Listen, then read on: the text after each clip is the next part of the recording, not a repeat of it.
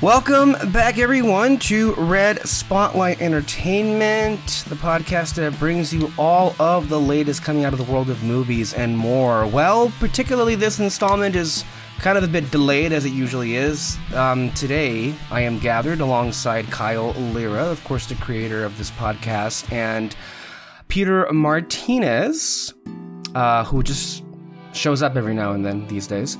And we're going to talk about what our favorite movies were of the year 2022. Of course, normally these kind of shows are at the end of the year, of which the list is, dedicated to, but it takes us all a minute here and there to really see, well, we should say most of the things that we want to see. We can't all obviously get to it, but we do our very best, and I think we're gonna have a pretty good selection of films this year overall. The way that it works here is, as far as we've been doing it in the last year or so, we will give off what our honorable mentions were first, the films that barely didn't make the cut, and then may I address something first? You could have waited until I was finished, but okay. I want to give a resounding fuck you to Hollywood in general for this asinine notion that, we're gonna just save all of the Oscar movies, or like the ones that we considered artsy, towards the end of the year, so that way, because honestly, I would have been a lot better shape had things been distributed evenly throughout the whole entire year. But no, as per usual, they decided to drop everything in like November or December, in like the busiest months for me. And honestly, I like to say a resounding fuck you to the film industry for releasing it so that way it's fresh in the mind of Oscar goers.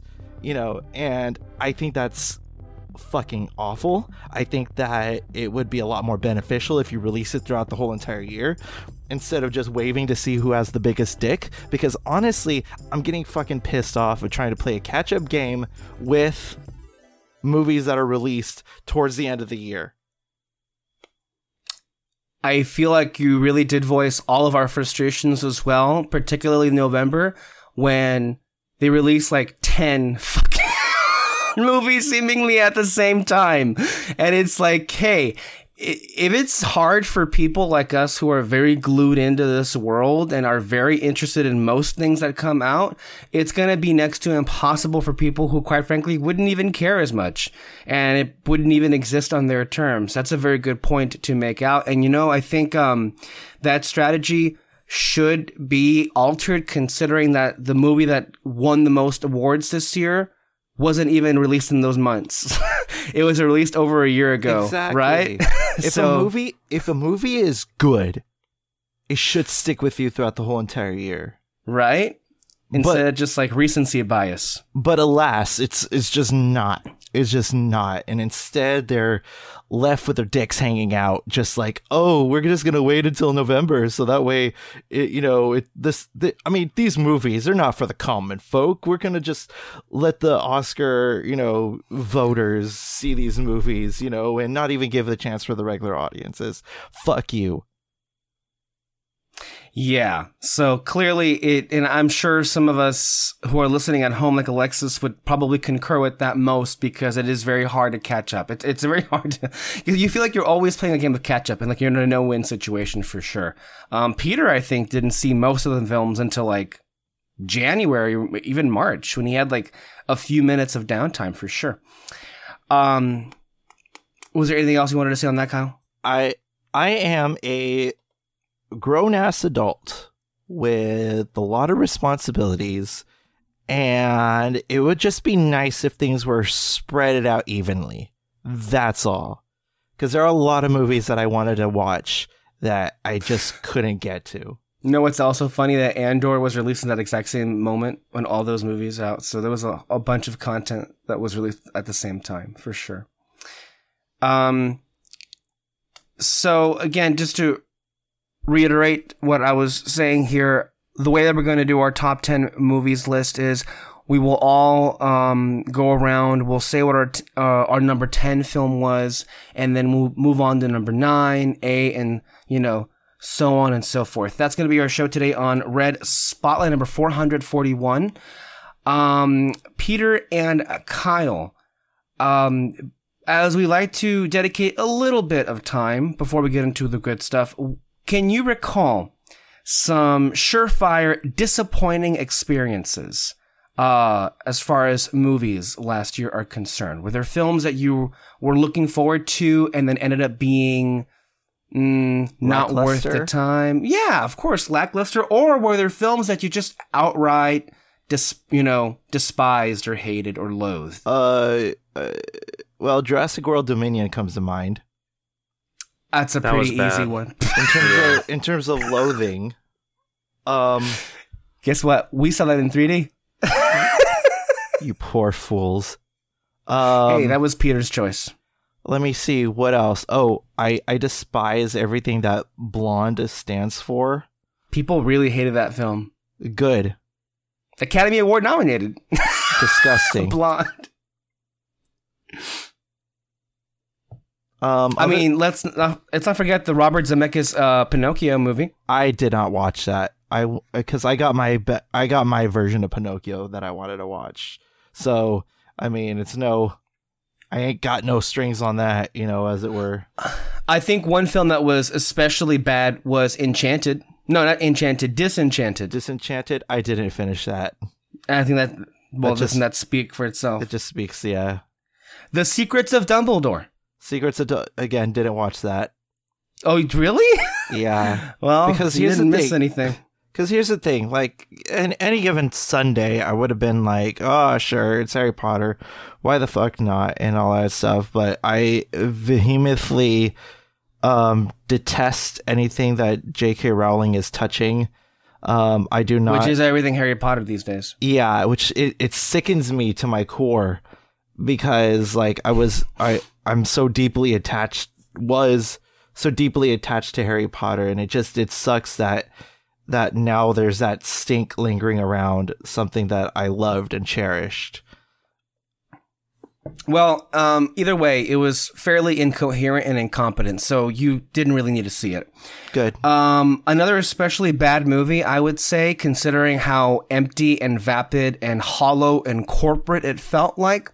I consider this to be Pixar's worst film ever, Lightyear. Lightyear, yeah. Although I wouldn't consider it the worst. I was entertained watching it. You're wrong. I was entertained in moments, I'll say that. What else is fucking new, Peter? I feel like it didn't have anything to offer besides just being the mascot for everything wrong these days with, Disney's direction. I mean, you can make the argument that there are some lower lows in films like Cars 2, sure. But I don't know. Overall, this film doesn't even exist to me. At least Cars 2, I can recall how bad it is. Lightyear doesn't even come to mind. And if you're forgettable, that's pretty bad. Black Adam was especially horrid. Didn't watch it. Peter, you saw Black Adam, right? Well, you said you tried watching it. I skimmed it. It was terrible. Probably the worst use of painted black I've ever seen. Interesting. Yeah. Also, what was bad, David O. Russell's latest film, Amsterdam.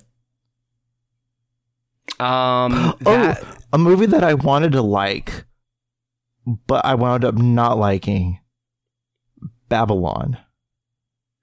Really? Babylon is on your list for most disappointing films of the year. That is interesting. Okay. Because I really wanted to love that movie. What happened? I'm done. This is... No, hey, we're nice. only just getting started, Peter. We're only just getting started. Kyle, please elaborate on why you were so disappointed. Movies, okay, let's talk about how shit that Spielberg film is. You will have your time in the sun, I guarantee you. Don't worry. I will give you all the time in the world for that.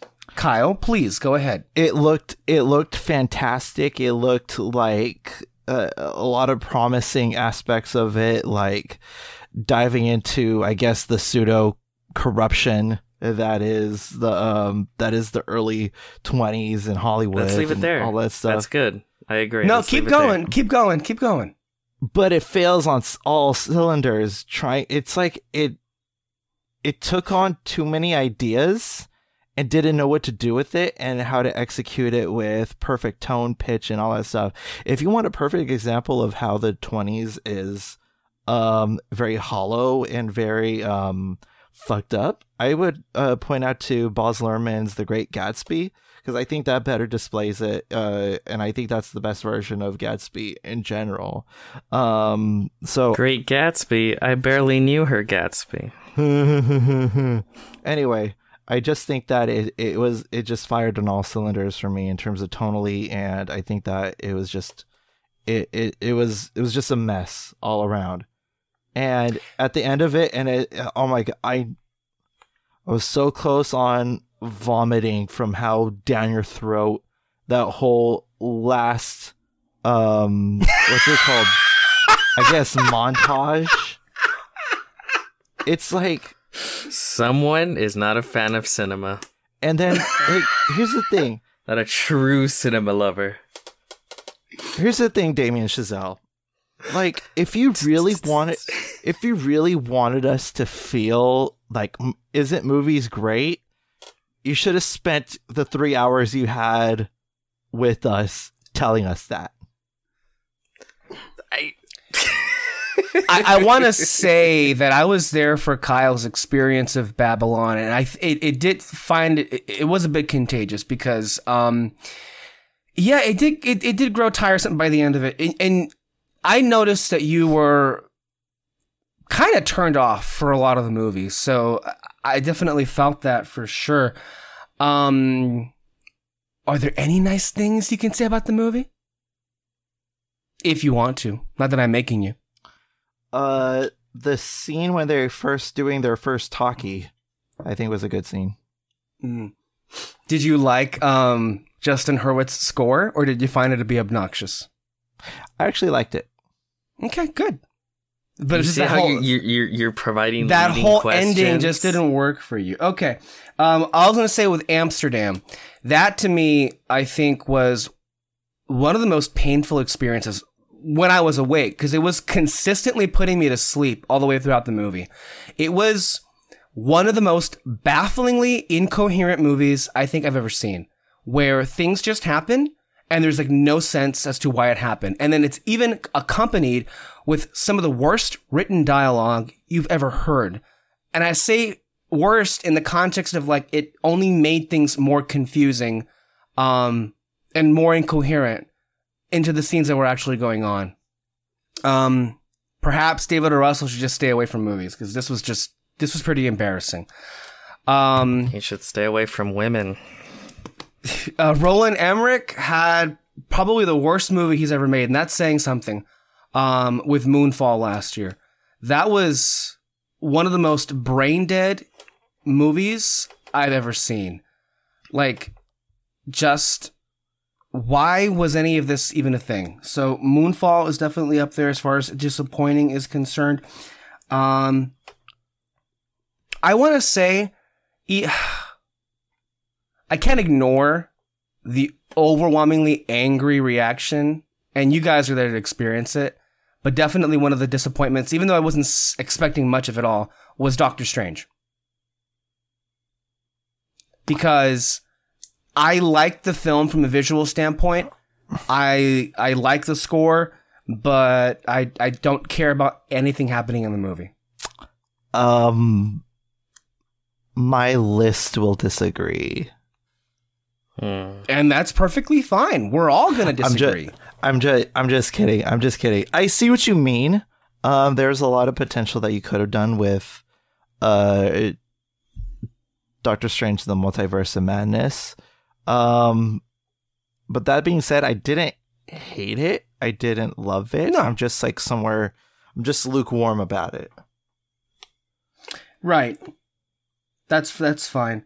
Also in this area of not hating it, but more so hating the response that it's received, I didn't find there to be anything special or remarkable about All Quiet on the Western Front. It was just your standard war movie, and it was good. It was fine. It was just the same thing. Blah, blah, blah.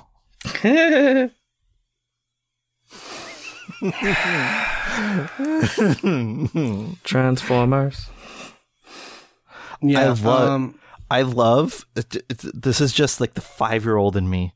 I love in the Transformers. Whoa. Yeah, this is the most. Now, why do you got to do that? Why do you got to do that, Peter?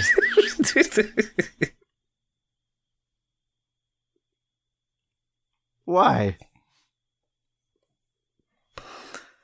I hope you're happy with yourself. Happy holidays. Anyway, so I love it. I mean, it's memed upon, but I love in the trailer. You know what? Never mind. God dang, you just ruined all the momentum. Thank you, Peter. I was also disappointed in Bullet Train. I didn't find that movie to be fun at all. Sorry. Not sorry. Okay. All right. Okay. So now that's through. Let's go ahead and start off with some honorable mentions. Peter, since you've been quiet, would you like to start with some honorable mentions? Well, you know what? Hold on. Let me just ask for clarification. Before we begin, you hear that? I cracked open. God. I wasn't looking. I thought that was a gun. Oh, no. I cracked open a cold one with the boys. Oh, my gosh. That better not be Bud Light. I need to ask to clarify something. How many movies do you plan on mentioning in your honorable mentions? 120. Okay. Why do you think I got, Alexis, why do you think I got the booze ready? Okay, no. I'll go ahead and start off then. As far as films this year that I would say were notable enough that I would put on an honorable mentions list, I'm going to start off with, let's see here, After Sun.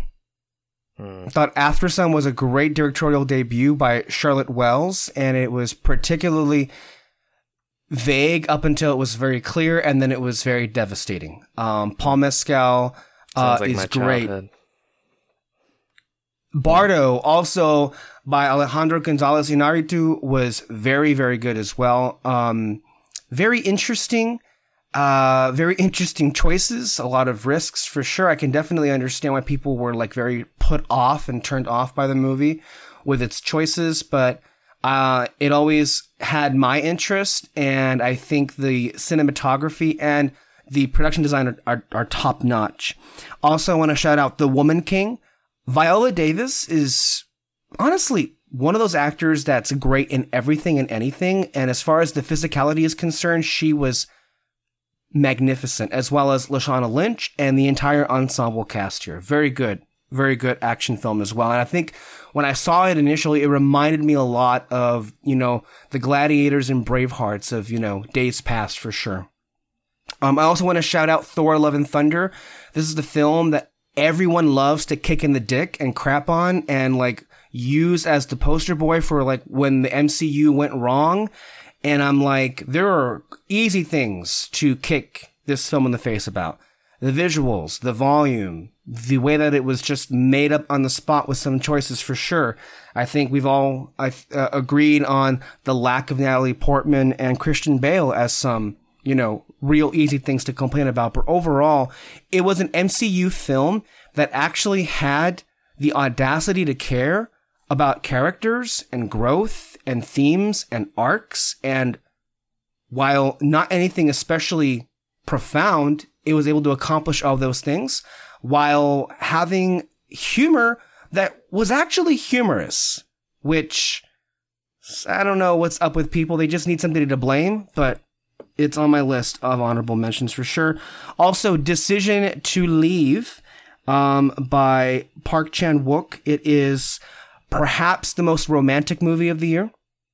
Maybe not the kind of romance that you're thinking it is, especially given the subject matter that it entails. Oh, it's a gay romance. No. I mean, sure, you want to call it that, but it's... Dang. In its literal terms, it's not that at all. But it It's also kind of like a noir film. It's a detective not murder mystery. It's a murder detective story, but also with romance in there. And I thought the editing was one of the stars as far as the film is concerned. I also want to shout out RRR.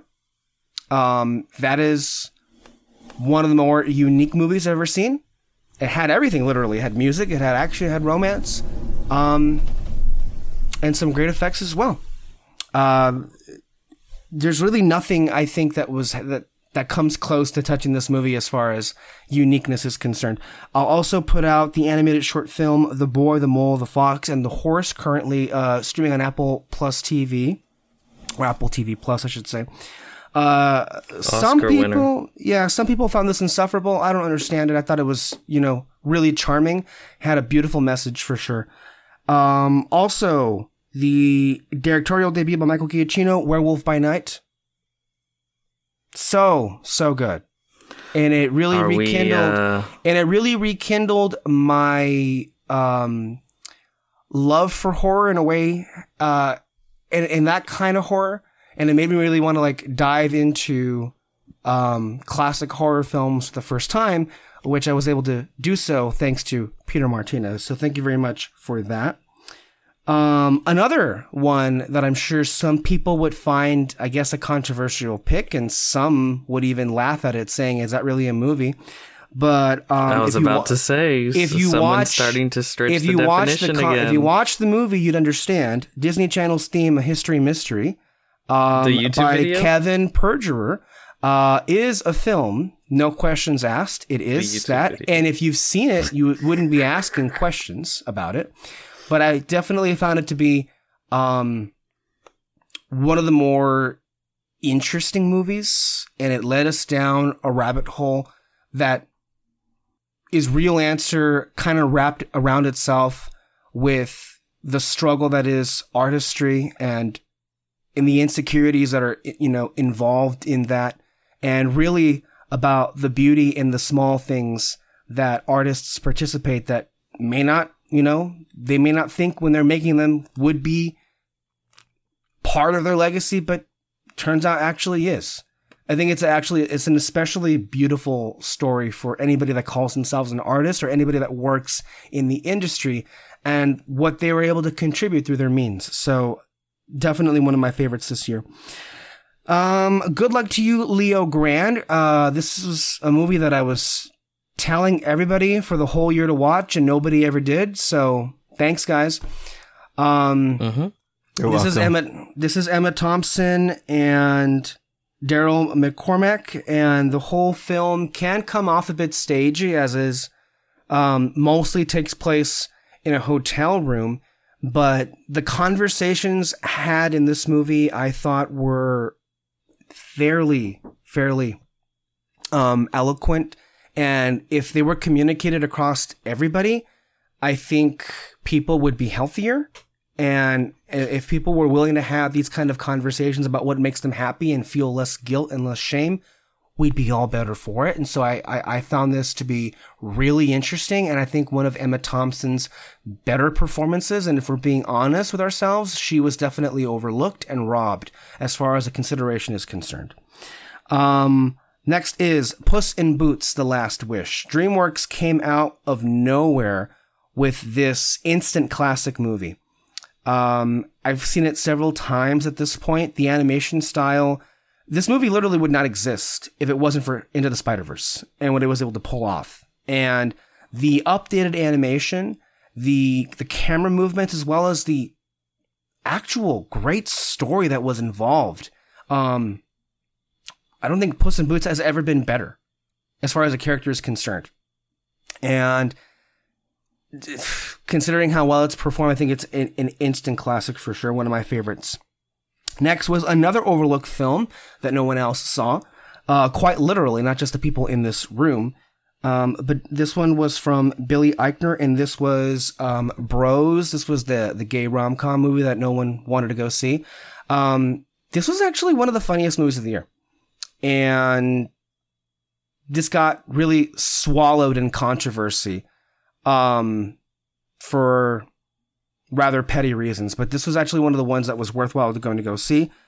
Next, I had Mrs. Harris Goes to Paris. Like, what the fuck is that movie? I know. You're just making up titles now. No, like, seriously, like, I was with you. I'm like, what is this movie? No, it's this lady in the 50s who's just warm and charming, and she is able to kind of like enter people's lives and brighten it up. Fuck that. It's actually a quite irresistibly charming movie that if you watch and you end up like, well, that did nothing for me, you're probably Peter Martinez. So next, I will say Tar. Cate Blanchett is an amazing actress, and with this movie, she is especially magnificent. This film is one of the most deeply layered movies I've ever seen, and it takes really more than one viewing to appreciate all of the stuff that's hidden, honestly, in plain sight. And then the last movie for honorable mention will be Smile. This was the feature debut by Parker Finn. I'll say this, I'm never going to forget that theatrical experience when I had Alexis basically like crying, well, not crying, but just like screaming every other second. And it was especially scary, at least for me. So those are my honorable mentions. Kyle, I guess you're next. Okay, so I only have 6 on a list. I think 2 would probably piss some people off here, but anyway, here we go. Okay, so number 16, this isn't the best movie in the world, but god damn it, I had a lot of fun watching it. Studio 666. I don't know if you guys have heard of it. Have you heard of it, Alexis? Peter, have you heard of it? I have. Okay, so Studio 666 is, okay, think about it this way. It's the Foo Fighters in a horror movie. Okay? Okay. All right, so the premises, for those that don't know, is that they're trying to make another album, and they find this awesome house with some good old vibes. They can't explain what, but it sounds incredible. But it turns out it's fucking possessed by by a demon and shit. And the demon possesses Dave Grohl, and lo and behold, we follow the band, and they're freaking the fuck out to Dave Grohl's antics. It's a fun watch. It's just watching this band who are quite hilarious, and it's fun to just watch them goof off, and it just so happens that a video camera is following them. It's really interesting. There's some great kills, some great Does anyone in the Foo Fighters eat it? Yes. Almost nobody comes out of it alive. It's great. And so it's great. The soundtrack is great. The acting is great. It starts off with Jeff Carlin basically saying, "You guys are fucking up. Get to work and do all that shit." It's fun. It's a lot of fun to watch. The next one was already mentioned by Alexis Soto. But I think Disney Channel's theme, History Mystery, is another. Good lord. Is another one of those things. Just more evidence that you're wrong, Peter. Accept it and move on with your life. I've never seen a YouTube video capture and invigorate things. Yeah, so I think that it's just one of those things that it's so visceral in what they was trying to say, and just like that basic stupid concept, like just take the notes that you hear in the Disney Channel theme song, the dun dun dun dun, and the fact that a story and a significant story is made out of just it's a great story out of those 4 notes and digging to find. Honestly, it's a shame on big corporations for hiding the authorship of artists' work. And I think that that's where I come from with this. It's amazing how many hoops Kevin Perger had to do to find out the source. And it has to be seen to be believed how great it is. It's incredible. I mean, I think if anything, we're underselling it, because it sounds it sounds stupid on paper, a YouTube documentary for sure. But I think that, it extends a little bit more than that. And I think Kevin Perger just shows that, that something artistic can come out of anywhere, or something creatively visual can come out of anywhere. Anyone can cook. Anyone can cook, yes. And it sells the point of that. My number 14 is this movie will do the quite opposite of what the title gives you, and that is Smile. Oh yeah, Smile. I find, oh my God. The thing is that I'm gonna be honest here, and I don't want to be like those I'm not like the other people kind of thing, but I don't call Alexis out like that. I don't typically get scared watching horror movies. I don't, but just this whole idea of like just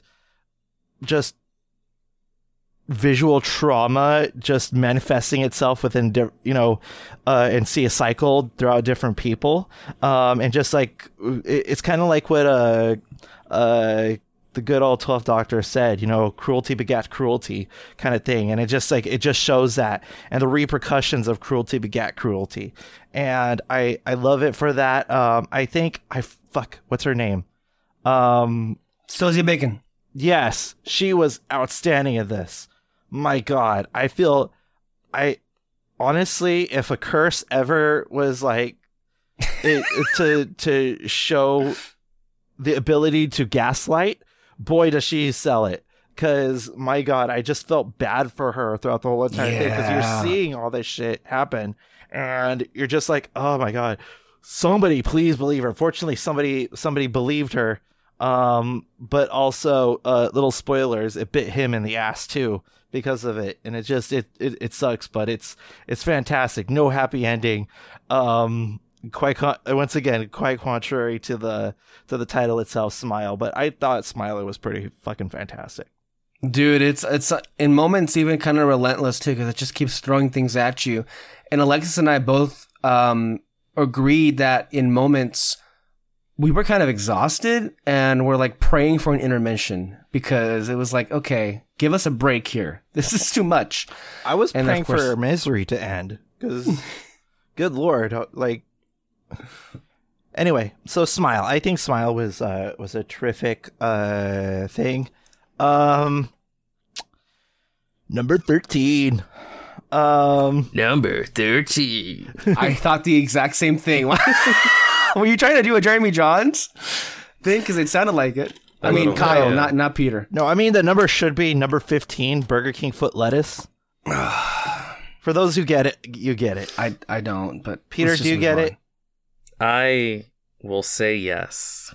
Okay, you don't get it. Thank you. But anyway, number 13, Puss in Boots: The Last Wish. Yeah. I was very, very much surprised. This movie would be a lot fucking higher had not been for John Mulaney's character. Because I adore everything that's happening around John Mulaney. But I don't like John Mulaney's character. I think it's just a distraction because it just doesn't tie in with anything thematically that I think you could have easily trimmed that. But I think that this is outstanding. The voice acting from Antonio Banderas is amazing. Just Harvey, I say his name wrong all the time. He plays Guillermo on What We Do in the Shadows. Oh yeah. He is fantastic in this as well.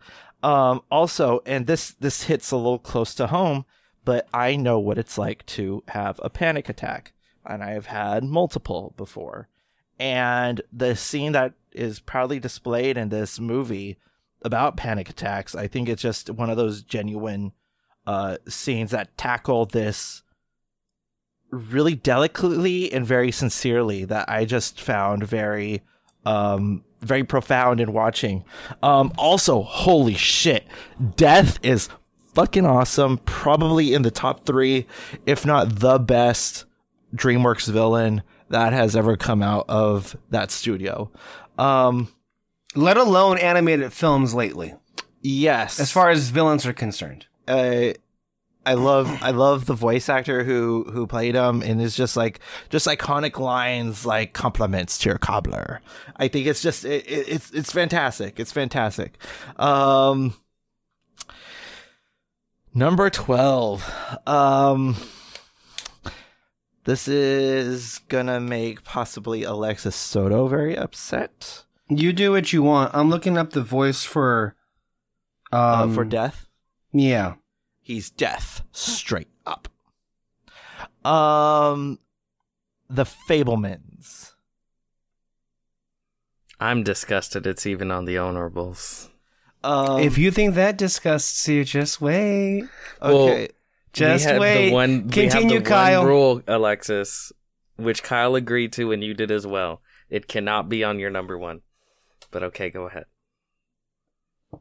But anyway, yeah, okay. So The Fabelmans, I think it's another great Spielberg romp.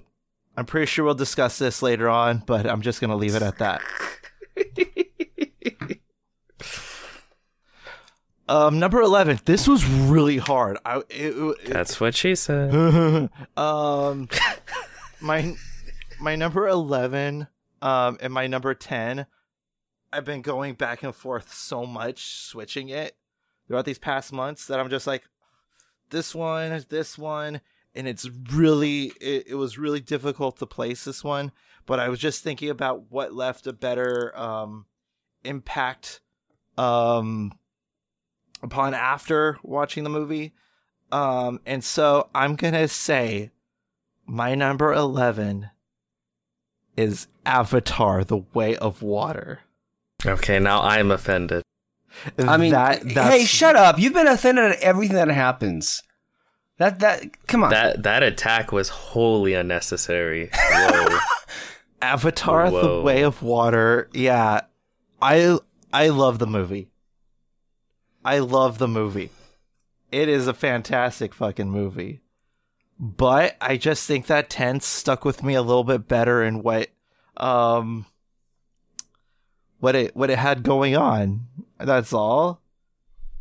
I think that Avatar: The Way of Water is a visual magnum opus. It is a terrific sight to behold. Improved upon all that came before. But alas, number 10 I found a little bit better than that. Oh yeah, we're gonna have some very different lists. If that honorable mention was any indication, I also want to say, Kyle, I'm still low key mad at you that of all the moments in our IMAX screening, you chose the water sequence to get up and go pee. Oh my god, you fucking you stupid piece of shit. I had to pee, okay? Right when they jumped in the water. The entire reason you pay fucking IMAX tickets to watch that movie, you just dipped, and then you got back right as they got out of the water. Oh my gosh. Well, to be fair, when he got back, they were still in the water, but he had just missed the very beginning. Now, That's he did say in real time, he did mention to me how unbelievably dazzled he was by the visual presentation of it. He just missed the very beginning. I didn't even have to see that to acknowledge what a visual beauty that this movie is. Kyle, no one's taking that away from you. We're not saying you can't appreciate it. I turned to Alexis and I said, "Am I in a fucking aquarium? Because this looks fucking real." All I'm saying is, if you wouldn't have peed, it'd be your number 10 right now. All right. Also, to add further clarification, of course, even though Peter, of course, doesn't believe this, we like a lot of these movies, and just because, as you know, Kyle just went to great lengths to stress that there were, certain films that pained him that weren't on his list. And I'm sure Peter will see the exact same thing. It's arbitrary, obviously, and sometimes it's hard to pick a top 10 list when there's like so many you actually really like. So that's understandable. Before we move on to Peter's list, I do want to mention David Francisco's honorable mentions, which included Elvis, The Unbearable Weight of Massive Talent, Smile, Guillermo del Toro's Pinocchio, Turning Red, Prey, and also, coincidentally enough, number 11, Avatar: The Way of Water. That bitch. Oh, he's lucky he's in Japan. He's actually back. He's back. Well, once I get my plane ticket to Texas. I mean, I would think your grievance would be more toward Alexis, who has basically refused to see this movie. I think she does it on purpose. She's refused to see Avatar: The Way of Water? Yeah. She just doesn't want to acknowledge its existence. She doesn't care. She's not a gonna see monster. it. Why? Because she hates the first movie? Monster. I think that's an attack on all indigenous peoples.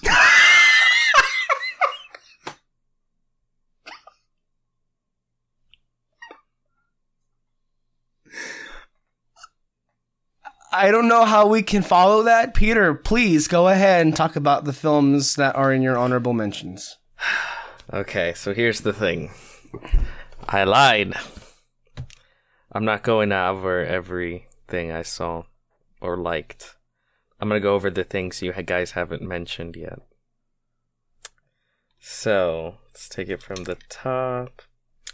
By the way, there were plenty of things I didn't mention, but I just don't feel the point in mentioning them. No, I want to also be some clear about things. that. Also, some things that are not mentioned are being saved for the actual top 10 list. Jeez. Well, yeah, obviously. So what are you going to mention that hasn't already been on the top 10 list?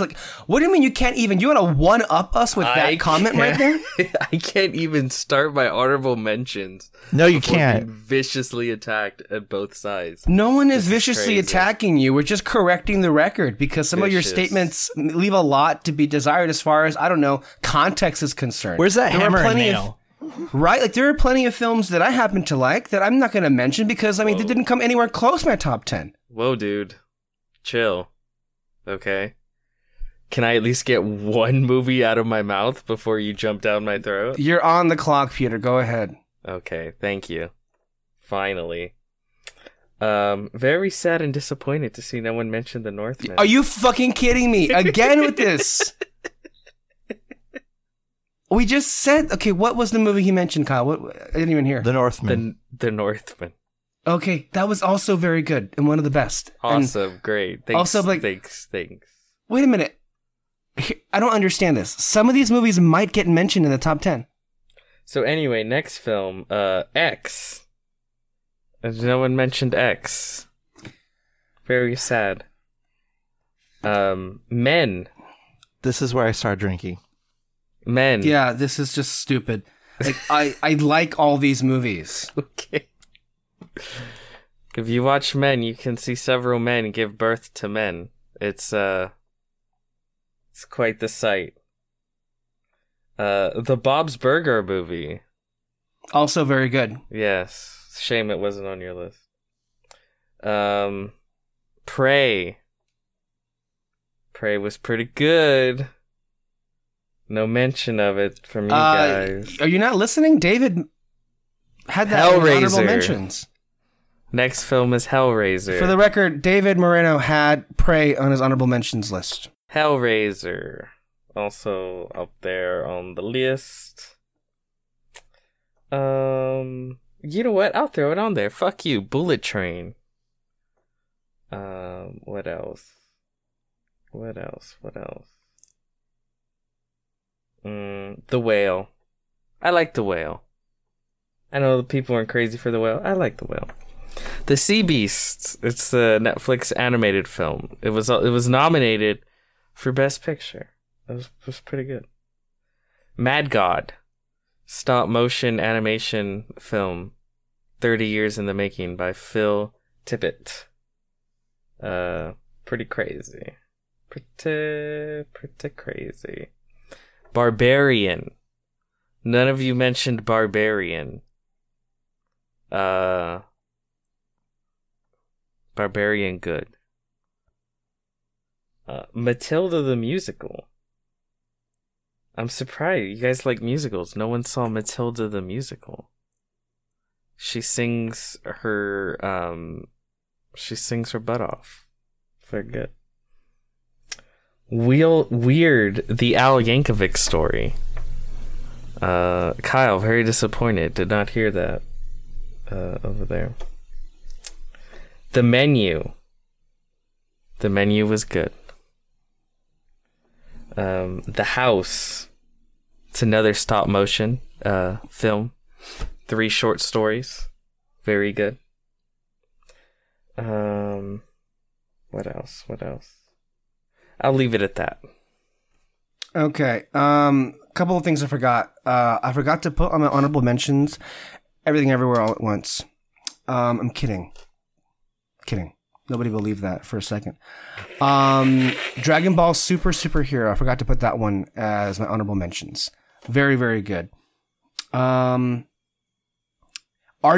1985. Pearl. Did you mention Pearl? Did you see Pearl?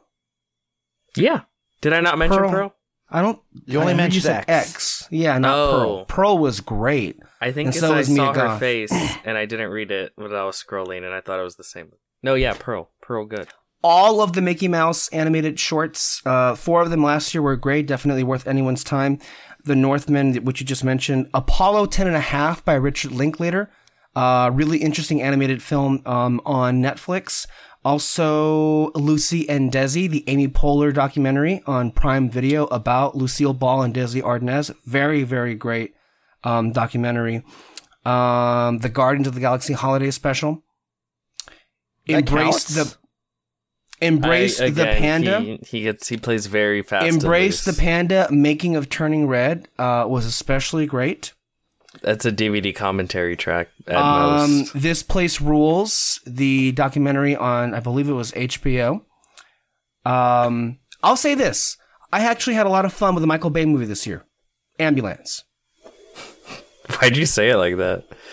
Because his films are usually awful. I meant the word pronunciation of ambulance. What did I say? Ambulance. Okay.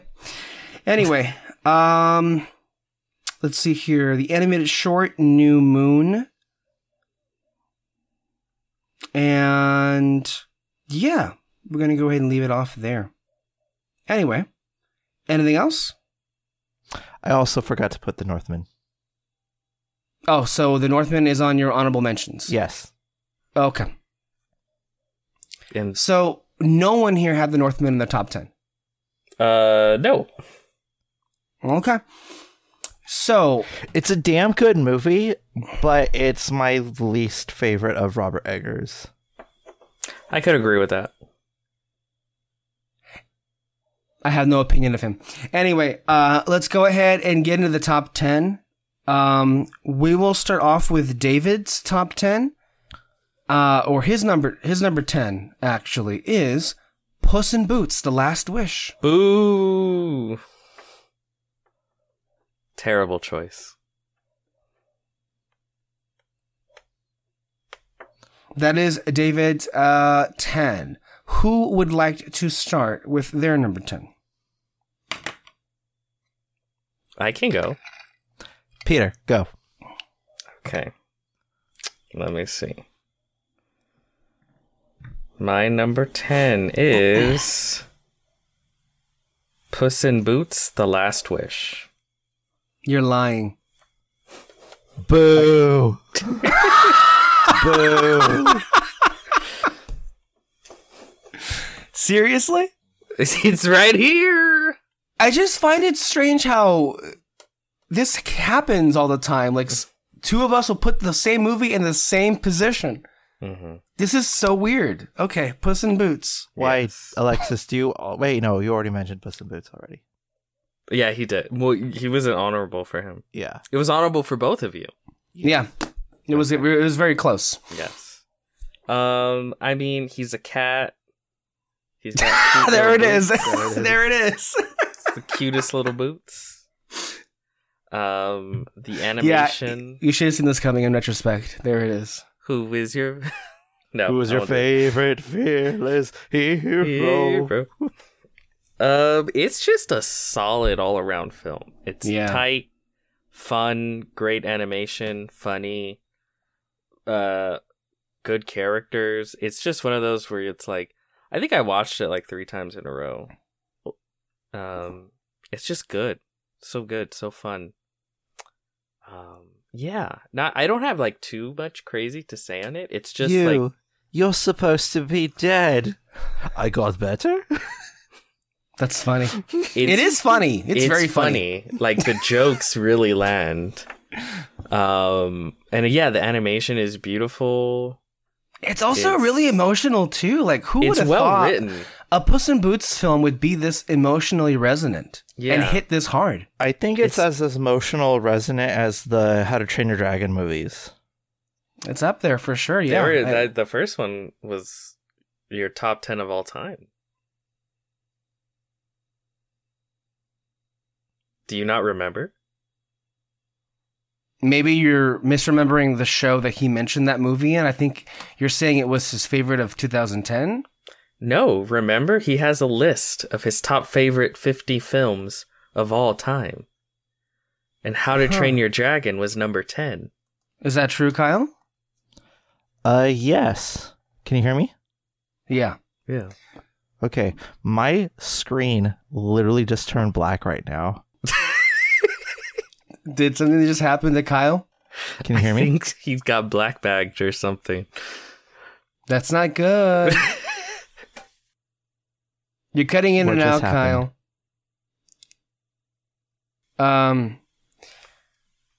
That's really interesting. Puss in Boots, The Last Wish. 2 number 10s off the bat and out of the way with. I think you're back, Kyle. Can you see us? I could see Audacity running. I don't see the script. Okay, you guys are coming back. Awesome, possum. Okay, you were saying then to finish your thought? All right. Was it in my top 10? I don't know. It's your list. I don't know. My list fluctuates. I don't have an official top 10. It's crazy how I know this. Okay. Well, Peter, it was literally number 10. You claim it. Where's the evidence? He literally had like a list written on like lined paper. He pulled out all folded up. It was a real physical list. Do you have any proof? He does. It's somewhere. You see, that list was not a list of movies, but more of people I've done wrong, and I'm trying to correct that. So are you disavowing that list, Kyle? My list fluctuates all the time. I've evolved. So that's not. I think I wrote that list when I was like 15. I'm hearing then you don't stand by that ranking. No, I don't. Okay, just say it then. Just say that, because you're beating around the bush. Just say that's not how I see things anymore. Maybe at one point it was in my top 10, but it no longer is. I mean, it's in my top 50 for sure. I love How to Train Your Dragon. So what's your number 10 then? Okay, so my number 10... This is the movie that edged out Avatar: The Way of Water, correct? Finally, they made a good Predator sequel. Oh, okay. Oh, man. I dig the shit out of Prey. I still think about this movie still to this day. I still think of all the action shots. I still think of how suspenseful they made the Predator, and I have not felt that since Schwarzenegger was at the helm of a Predator movie. And honestly, I just loved living in this world. It's so unique. It's a unique way to have your Predator and just like do the calm and the contrast of primeval weapons, and it's just amazing. Also, I love the fact that, you know, I love the Native American representation in this movie. I think it's absolutely fantastic. But most importantly, I think, hold on, I'm trying to see what her name is. Hold on a second. Mid-Thunder. Amber Mid-Thunder, yes. I think she is fantastic in this movie. I think she is at the heart of this movie. I love the struggle that she has in this movie. Also, I think Dan Trachtenberg is an awesome director and could make, you know, even the most like intimate scenes be the most like suspenseful and all that stuff. And the way that they had to deal with just primeval weapons to face this technological juggernaut, I think is just incredible. And just like it ties in with the theme of what this movie is. And so I just thought that it was really good and all that stuff. I mean, the last time I loved a Dan Trachtenberg movie, it was with Cloverfield with 13. You mean Cloverfield? Not the original one. That's Matt Reeves. Cloverfield Lane. Yeah, 10 Cloverfield Lane. Yeah. Okay. Fantastic movie, and I love that movie just as much as I do with Prey, and it's fantastic. I love the way that it just made the Predator a lot more scarier. In fact, I think sometimes this, you know, in some of the scenes, like when like you think that the dog is going to die, I think that, you know, just like scenes like that are like the most intimidating, and I felt intimidated by this creature. And I think that's what makes Prey really stand out, that the Predator is intimidating. And I often think just like Smile, the curse was intimidating, and I think that the Predator was intimidating as well. So I really love Prey. I love it. Right now, it's really interesting, Kyle. David's list and the exact ranking of it looks closest to yours right now, because Prey was number 12, right behind his number 11, which was Avatar. But then you put it ahead of Avatar, which is only just behind Prey. And then he had Puss in Boots above both Prey and Avatar. So pretty interesting how you guys are just like this close in difference of these movies. I do want to say though, of course I respect your opinion, but I for one, I can't fathom that choice, because, and you can tell me I'm wrong all day and all night. Please go ahead. You're wrong. But I was really bored by Prey. Really? I really didn't care about that movie. And I even tried watching it again, and it just didn't grab me. And clearly I'm wrong, because everybody loves that film. It just didn't grab my attention. I don't know. It was like, okay, it was a Predator movie, but I don't know. It just kind of looked, I don't know, drabbed. I don't know. That film just didn't click with me. And sometimes they don't. But yeah, that's why it was just not mentioned anywhere near. Oh, also the movies I liked. I really love the brother-sister dynamic between some of the characters. I think that they could have easily made it look like the brother was a complete asshole, but there's a little bit more nuance to that, and I like that. Okay, my number 10 is Top Gun Maverick. This was very surprising for a lot of reasons. First of all, I didn't know anything about Top Gun until the previous weekend when I saw the film at home, the original movie. And talk about boring. That movie was just putting me to sleep. That is not one that has aged well at all. You didn't feel the need No. for speed? No, not at all. And I went into seeing this new installment of it, and when it started exactly the same way as the first movie did, I was like, uh-oh, what are we in for? Because is this going to be another one of these like requel movies where it's like the exact same thing all over again?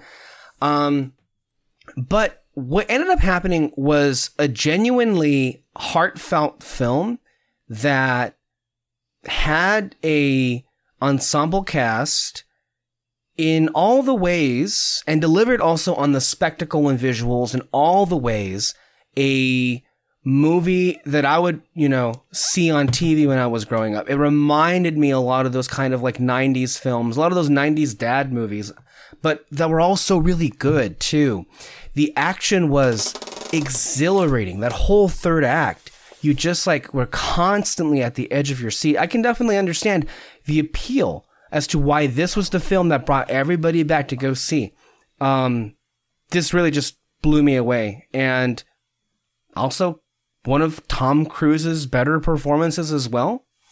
Just really good all around. So this was just an overall piece that I don't think I could have ignored, putting it here at number 10. So that's for me at number 10. Number 9, Peter. Number 9. Let's get into this. At number 9, oh fuck, I have Glass Onion, a Benoit Blanc story. Mystery, sorry. Directed by Ruin Johnson. God damn. All right. This is also another movie I saw like 3 times in a row. It's so much fun. It's so well executed. Ruin Johnson can do absolutely zero wrong in my book. I have yet to see a film where I didn't walk away going, I love this film and I love this man.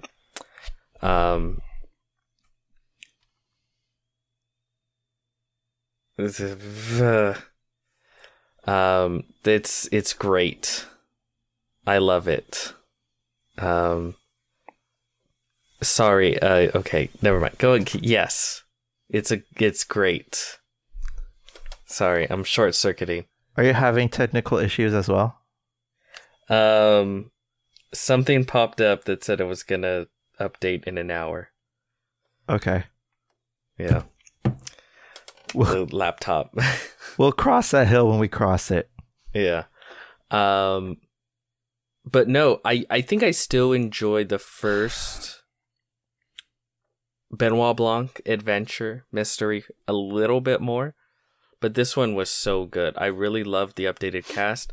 I loved the journey of going back and forth through time and revealing things in that way. Mm-hmm. Yeah, consider me really excited for whatever the third one comes with, but yeah, I could watch a million Benoit Blanc mysteries.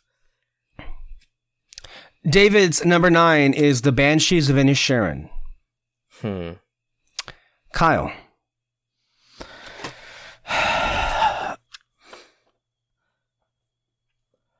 Number 9.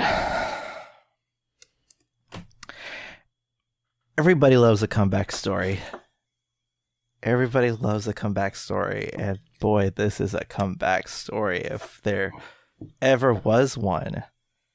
Kim Kardashian? And I got the reference. No, but I think that the comeback story, and he is the comeback kid of the hour. And that is Mr. George of the Jungle himself, Brendan Fraser. Oh my God, he stuns in this movie. The makeup is great. The costuming is great. Are you going to say the name of the movie? It's The Whale. The Whale. The Whale. And honestly, I just felt bad throughout the whole entire movie, but in a good way. Also, it sprung out some of my own insecurities, but I'm not going to address that right now because this is not a therapy session. But yeah, honestly, I think that this is a really good film. I love his persistence and what seems like this, his daughter, played by Sadie Sink, is like the most like horrendous beast of a child that you've ever seen, but she's, but his persistence and his absolute adoration for her is something else. And seeing somebody, you know, dealing with a traumatic event and something so negatively, and seeing case in point, the relapse scene where he relapses hard, I just felt like I was watching somebody's utter emotional and mental downfall, and it was horrifying to watch, more horrifying than any other movie that came out last year. And I feel like it really drove it home, and Brendan Fraser just breaks my heart just watching his persistence of what he's feeling, and he captures it so sincerely. Honestly, I've never seen prosthetics in a way this good, because with the outfit that he was wearing to portray this character, I saw no seams, because oftentimes I could be able to tell where the seams are in a costume or makeup or something like that. Not with this one at all. It's honestly a technological wonder how they were able to pull this off so convincingly. And I think that Brendan Fraser wears that to such a convincing degree that I'm just like, I'm completely bought into this whole thing. It like what's mentioned before, that this movie could be very play-esque, but it does come from a play. You know, it was a play before it turned into that. But I love what Darren Aronofsky did with this film, and I think that he really drove home the point with this. Yeah, and it stuck with me still to this day. Yes, The Whale is a really good movie that seemingly got, you know, a really bad rap for, at least from our perspective, the as per usual reasons of like, really? This is kind of a stupid thing to complain about. Okay, so he's fat. What about it? It's fat shaming? Okay. That wasn't the point.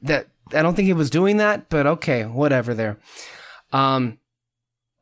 My number 9, it's interesting, Peter, for how bitterly we disagree about a certain film.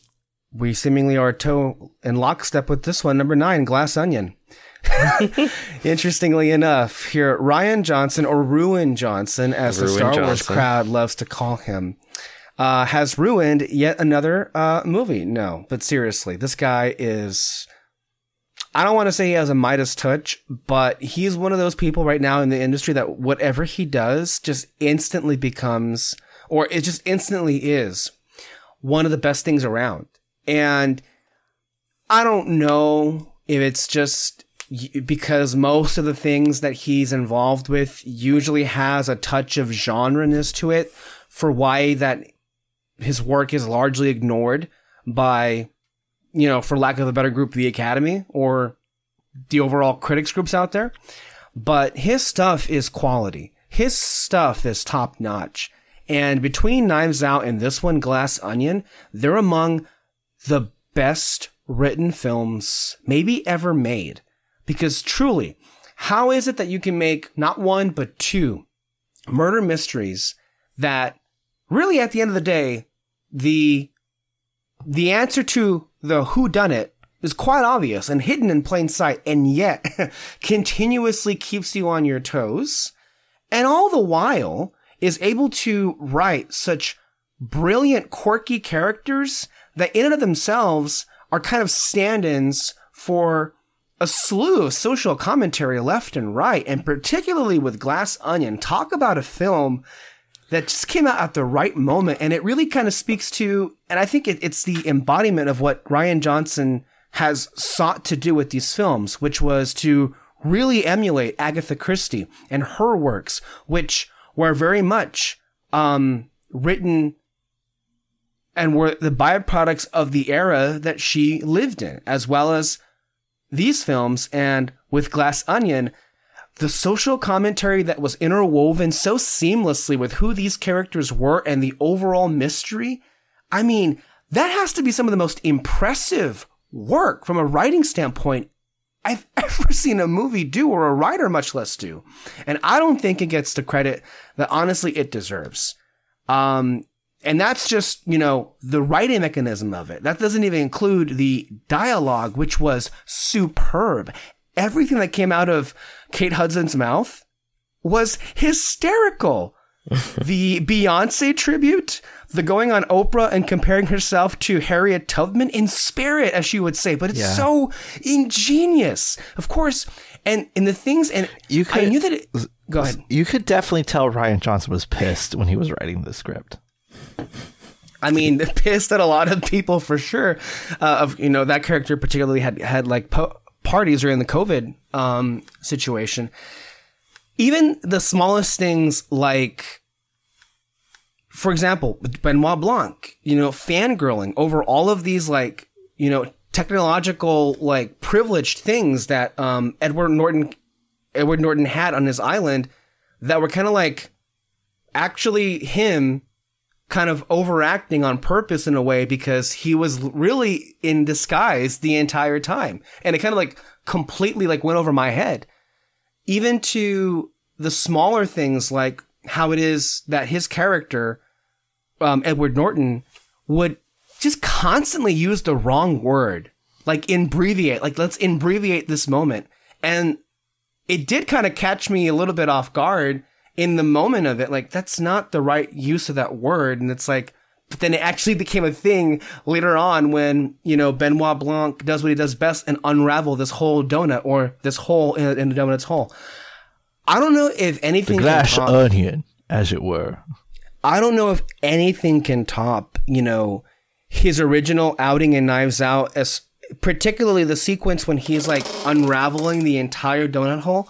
But it came really close. It's really hard to say which is technically better. I think I prefer the first one still, but they're both just they're both just on an equal level playing field. And if you love Benoit Blanc, and it's a great film, and it's an amazing time at the theater, and I can't wait.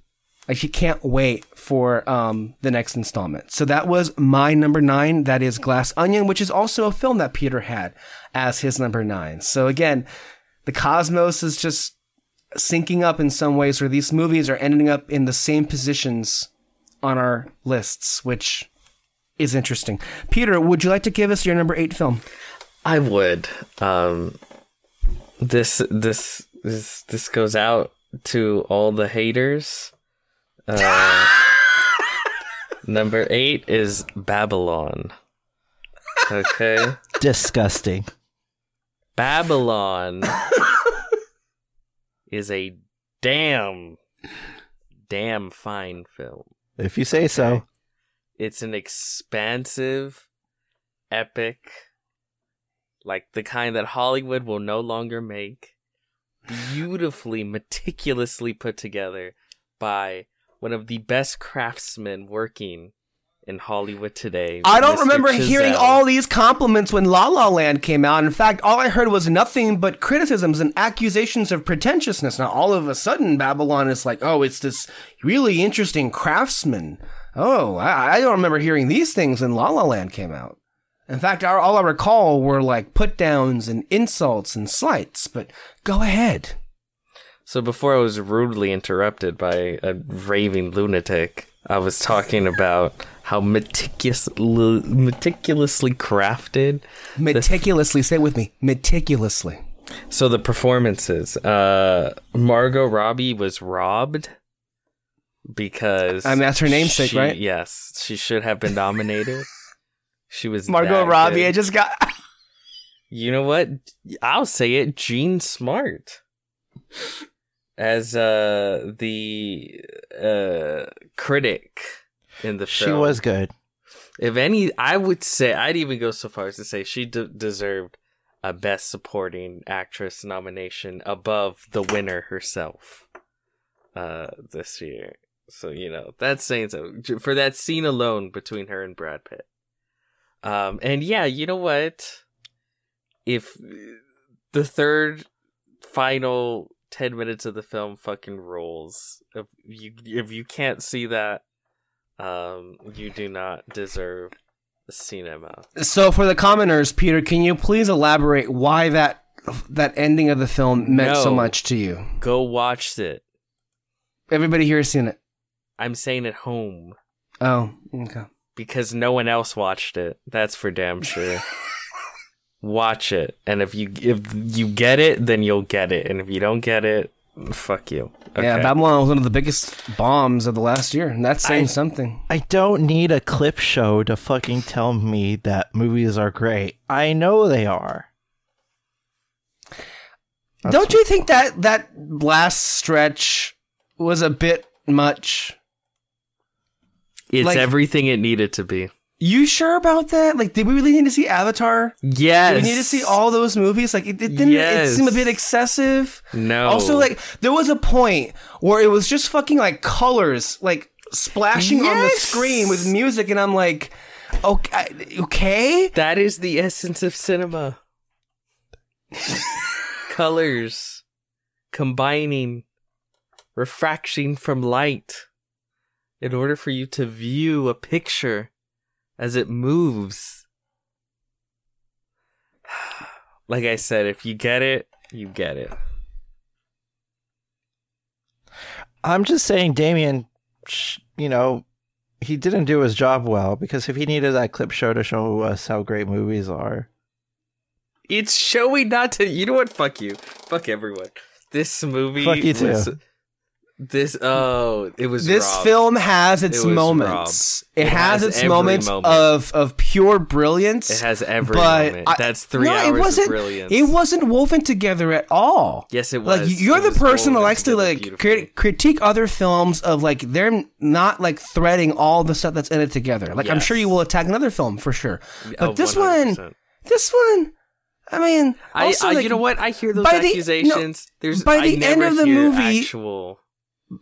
the movie, like, what do you mean actual what? It's pretty apparent. Like, why would you care ultimately about, like, Nellie Leroy? By the end of that movie, I was with Kyle. I was like, yeah, just kill her. Like, who wants to see her succeed anymore?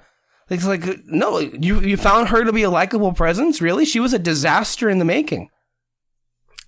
Sorry, I don't hate women like you two. It's just like, it's hard to see anybody like care that much about these characters. I support women's rights and their wrongs. Okay. Number 8 for David was actually, surprise, surprise, The Northman. Someone actually put it on their top 10, and that was David. Which, I have to say, I think The Northman can be considered the most commercial of his movies. The most commercial? Oh, you mean the director? Yeah. Yes. Yeah. What's his name? Eggers. I think it's his most commercial. This is the most commercial, or the closest, I would say, he's come to a film that more audiences can enjoy. In comparison to The Witch or The Lighthouse. That being said, he's been somebody that's consistently, well, I don't know. The Lighthouse left me very cold. Even though I know you two love it and you two love Eggers, so to be fair, that island was really, really cold. Sure. But I really enjoyed The Northman and really didn't find much to really, I don't know. I didn't have any issues with the film. I thought it was very good. So I'm surprised the film that I happen to enjoy of his, you guys were like, he's got better movies. And I'm like, okay, sure. Because he does. He does. The Northman is a masterpiece. Sorry, not The Northman. It is really good. The Lighthouse. Fuck. The Lighthouse. There we go. The Witch was awesome. I absolutely fucking love that movie.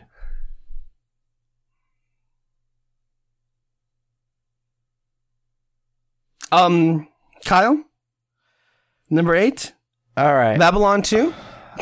Yes, it is very much Babylon. With this movie, let me just say it. do you like to go on the highway to the danger zone? Because I do. Do I have much nostalgia for the original incarnation of Top Gun? No, I do not. But that being said, I love the fact that a movie could come in a cesspool that is sequels and reboots. I'm glad that they could take upon original concepts such as the original film and build upon it and make it even better. I thoroughly enjoyed the original Top Gun, actually. You know, I'm not like, you know, I do enjoy it. It's a good 80s romp and stuff like that. However, I do find that the character of Maverick itself is a lot more developed. I do find, and also some surprising emotional scenes that I find amazingly that are deeply resonant with me.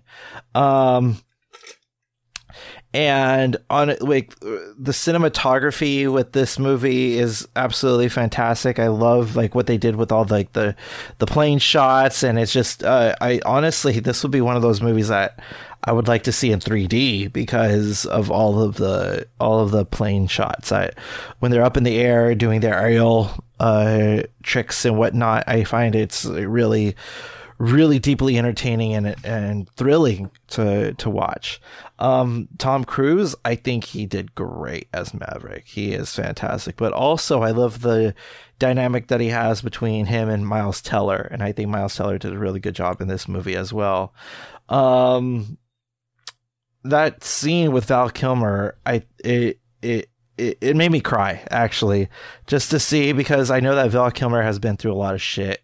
And just the fact that he's in this movie, and it just like, it's almost like a tribute to himself. I think it was just an added level of touchiness with him.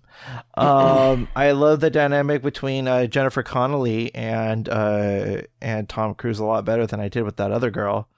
I think that their chemistry is a lot more significant in that regard.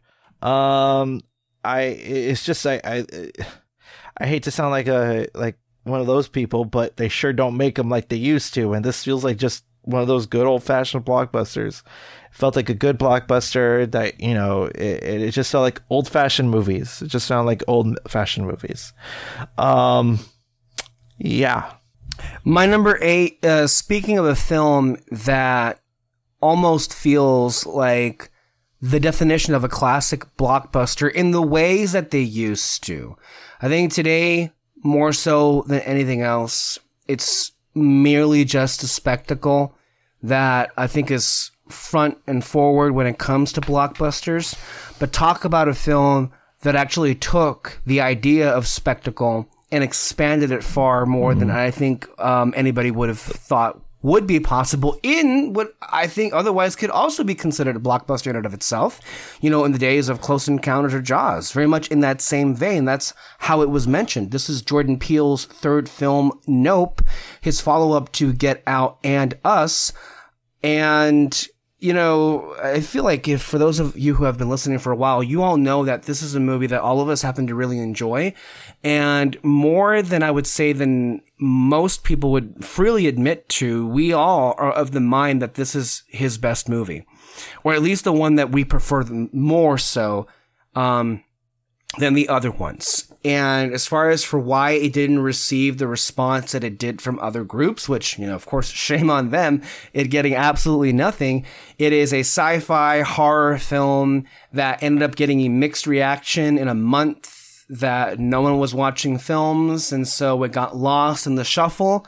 And that is a damn shame, because quite honestly, this is one of the more rewarding films of the year as far as just like getting inside the mind that is Jordan Peele for all of the things that were like littered in this film as far as theme is concerned, but then also just things that are there that you maybe are still not quite sure what it led to or why it was there. But it is just, to me, the more interesting films are the ones that continue to strike conversation. about like, how do you think this thing went, or how did this work for you, or the Gordy, of course, of it all, and whether or not it was apparent for why it was there in the first place. Even some of the, as little as the facial reactions of certain characters as to like, what is the true, emotion hidden behind that.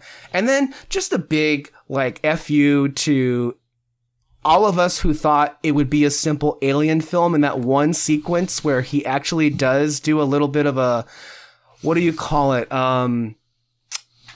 What's the name for that? A fake out. Bait and switch? He makes you, a bait and switch, where he makes you think like you're about to go onto this film. And even if it was that, it's like, I could make this movie, but I won't. But even if just for a scene, I'll give it to you. And it's so unbelievably terrifying. Like for me, and of course the ongoing thing of me in these podcasts is that, of course, there's a thing for aliens that I have, but putting myself and reminding what it felt like watching that scene for the first time, I wanted to get up and run the hell away from that because it was so creepy and scary. And even though that wasn't anywhere close to how unsettling what was to follow was about this creature, this concept for a creature that also by design resembles that of a camera, and how it devours people and then how it craps them out with this rain blood cloud. It was just, and the screams, like of course this I think I drove to Comic-Con that weekend of this movie, and there was nothing but clouds all over the horizon. And you think that I wasn't thinking of what could be hidden in those things. And I think I walked out of it with Peter, because he wasn't with us the first time, but I saw it with Peter the second time. And we were by the concession stand, and in the distance, I heard screams, which turned out to be the carousel, just nearby. But I'm like, in my mind, just having seen the film, like, oh shit, just like a little bit of a red flag went up on there. And I think, honestly, the thing that's, Keke Palmer's amazing. I think all the actors do a great job. But for me, the thing that's not really spoken to enough is the understated yet truly just brilliant performance that is Daniel Kaluuya. Yeah. It takes a lot, I would say, to convey so much emotion and even just thoughts with just his eyes or his face. And to me, that alone was worthy of a discussion for Best Actor. I think he was, just because, by design, his character wasn't as in your face as Keke Palmer was, doesn't mean that his performance didn't have truly, a greatness to it to offer the movie. So Jordan Peele's Nope is just an endlessly fascinating film. And one I believe the Morenos haven't seen yet, so that's on them. Really? Yeah. I mean, it's not on their list, and I know for a fact they haven't seen it, so, which is a damn shame. Because this is truly one of the best films of the year, and I think Jordan Peele's personal best. It's going to be hard to top this one, because it is all the same thing. It has a little bit of sci-fi intrigue, but it's got, just truly, like, horrible things in it that are, not like in your face scary, but the more you think about it, just so unsettling. Deeply, deeply unsettling. So that for me is my number 8. Let's move on, unless anybody has any additional commentary, but I'm saving that. Okay. Number 7, Peter, would you please tell us which is your film that ranked 7 on your list? Number 7 is Avatar, The Way of Water. I'm disappointed. Oh my God, really? That low on your list? The film that you were like so going gaga for, and only number 7 on your list? It was a very good year. Don't even start. It is higher than all of the rest of years. It is higher than all the rest of years. That's actually not true, but okay. You want to make that statement right now, but I can tell you for a fact that's not the truth. I'm making it. Okay. But, talk about a ridiculous ranking. It's even more so than putting Dune at number 2. And of all things, having Encanto be on top of Dune. Still not over that, whatever that was. Avatar 2, The Way of Water. Ain't nobody does it like my boy Jimmy Cameron. Okay? Okay. This movie, and this has been said a million times before, visually incredible. It's crazy because you think he didn't have much higher to go as far as improving visuals after the first Avatar. This second one really blows it out of the water. No pun intended, right? Pun very much intended. Okay. Some mind-numbingly beautiful visuals, and not just visuals, but like tricks, like Spider. The way he interacts with the rest of these entirely CG 10-foot alien creatures and looks 100% real. It's so organic and seamless. Yeah, it's insane. But beyond that, one of the best things about, I think, Avatar as a blockbuster is the way that it breathes. The way that it takes time to just soak in atmosphere and emotion of not any in particular action or act, but just a state of mind. It reminds every movie out there that inhabits this blockbuster space that you don't need to, in every single second or frame of your film, have to be about the plot. Mm-hmm. You can, for instance, spend, which is what he did, a whole hour. The whole second act was just living on the planet and the environment. And that in and of itself can be far more invigorating than just continuously reminding us about getting from point A to point B. Yes, 100%. And I think that's that's the part, beyond the visuals, is what's so unique about Avatar as a series. Beyond that, the characters I think you really connect with in deeper ways than you did the first. Like I said, Mr. Cameron, he knows his blockbusters. He knows his characters. Mm-hmm. He knows how to, even though it's simple storytelling, it's effective storytelling. We're not in Kansas anymore. Yes. He made 3 hours feel like 2, which is absolutely incredible. Again, I saw this multiple times in the theater, and I never got bored. I was with it the entire time. It's impeccable. Blockbuster filmmaking, especially at a moment where it was sorely needed. Well, coming off a decade where it was sorely needed. Yes, that's my number 8. No, 7. Just when the world needed the Avatar most, he vanished. He returned. At number 7 is a film that has already been mentioned for David, so we won't dwell too much on this. It is Top Gun. So Top Gun is David's number 7. Kyle. So everybody, I want you guys to take out your pints.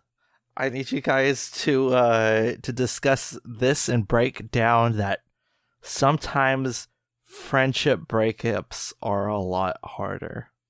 The Hobbit. Yes. No, the Banshees of Inisherin. It oh my god. No fucking words. It's kind of hard to explain all the different themes and different elements of this movie. But, you know, if just the shock, this might be spoilers that have been trying to but you know what? This movie has already been out, so I'm going to go. We've talked about it already. Yeah. On the show, yeah. If Brendan Gleeson chopping off all of his fingers to prove a point shocks you, I don't think that this movie is for you. It's one of those movies where I feel like it's devastatingly funny to be watching this. Like, it's so fucked up in what it is. And I don't know. I think the Irish accents really add on to the humor, the tragic humor that is this movie. Also, a great quote from Brendan Gleeson. If it's a sin to punch a policeman, we might as well go home. Love that. Pack up and go home. I love it. Love that line. Martin McDonough fucking hates the police. You can. Oh my god. But yeah, I love. In confession, he said that no less to a fucking priest. Can you believe that? I love when a priest could also come out of it, and it was like "fuck you" after a confession. Yeah, Brendan Gleeson is remarkable in this movie. Also, Colin Farrell. Oh my god! If there was anybody who deserved that Oscar aside from Brendan Fraser, it's gotta be Colin Farrell, because Colin Farrell really hit it out of the park. Just him constantly trying to find closure with his horrible friendship breakup, and Brendan Gleeson just persistently not giving him the time of day. Fucked up, but again, they're Irish, so yeah, also the cinematography. Oh my god, I think Ireland itself was another character of this movie. And it's quite funny. The translation for Inner Sharon is the island of Ireland. So fucking funny. But anyway, yeah, just the whole entire thing. One of the last shots of the movie is absolutely breathtaking, and it's just like just a moment between these two characters, and it's just it's absolutely beautiful. Barry Keoghan, I think that's how you pronounce his name. Just say Keoghan. Keoghan? Why, is it debated now? No, well, it really isn't. Everyone just says Keoghan. Keoghan? And no one's disputing it, so just say it's Barry Keoghan. Okay, Barry Keoghan. Okay, he is fantastic in this movie as well. I don't know what the name of the character's name, but I'm just gonna say Carrie Condon. She's remarkable. Shaban. She is amazing in this as well. Yes. I like when she was. Was I ever wild? I like when that fucking scene. I love when she was talking to Barry, and tragically, saying, "Why don't you go back to your own house? I'm pretty sure it's a barrel of laughs." It's just funny. It's just really funny. Really funny. I loved every scene of it. It felt uncomfortable, but in a good way. And it just, yeah. It's so good. I could smell the air that's on the island, you know? Also, poor Jenny. That's all I'll say. Yeah, that's for sure. My number 7. Well, I would say there's a lot to be said about Banshees, and we'll get to it. And number 7, I have to say, I feel like this movie being number 7 really kind of speaks to how much I loved certain movies this year. Number 7 is The Batman. Wow. Number 7 is The Batman. And The Batman is just about everything you'd want a comic book film to be these days. And to me, that movie has kind of the rare distinction in that, remember when we all saw it and we were all feeling the same way about it, and we were just taken for this ride the way that movies are supposed to do. Mm-hmm. And I still can't believe how fucking good that movie was. I don't care if it was fucking 3 hours long.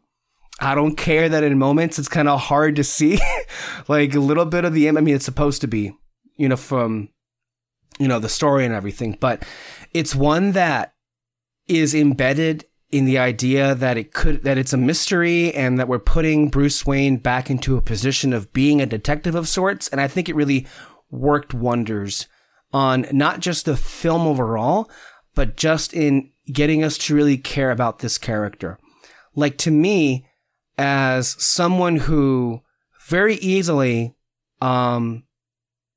is perhaps the least in caring about the whole Batman lore, in comparison to the rest of you. I mean, I think for me, this is very easily my favorite Batman movie. It is the most I cared about not just Bruce Wayne, but everybody in it. And it gives us an incredible villain with an incredible performance by Paul Dano. That doesn't even mention all the other people who are great in it. The set pieces are brilliant. Even the romance that's in there between Batman and Catwoman is like, God damn. The music that was provided here by Michael Giacchino, I cannot believe how that went overlooked. Quite easily the best score of the entire year, and it's not even close. It's gonna be really hard to see how Matt Reeves can top this, because honestly, this is just damn near perfect for me. And the idea that it came in at number 7, mind you, at one point, this was like at number 2 or 3 on my list, early on in the year. But the idea that this came at number 7 is quite shocking. But I think that just speaks to 6 films that I happen to connect to just a bit more so on that. So with that being said, Peter, I believe it is your turn to reveal your number 6 movie of 2022. Number 6. Well, what do you know? The Banshees of Inisherin. Very, very Irish. That's putting it lightly. I really loved this movie. I found it to be a very spiritual film, I feel. Mm-hmm. It's an interesting sort of movement through this idea of loneliness and loss and sort of the anger and brewing in these people that are going nowhere and ignoring the horror that's just outside of their island. It's so dark and so funny at the same time, which is something Martin McDonagh is just, he's perfected. And I'm sure him being Irish helps that out quite a bit.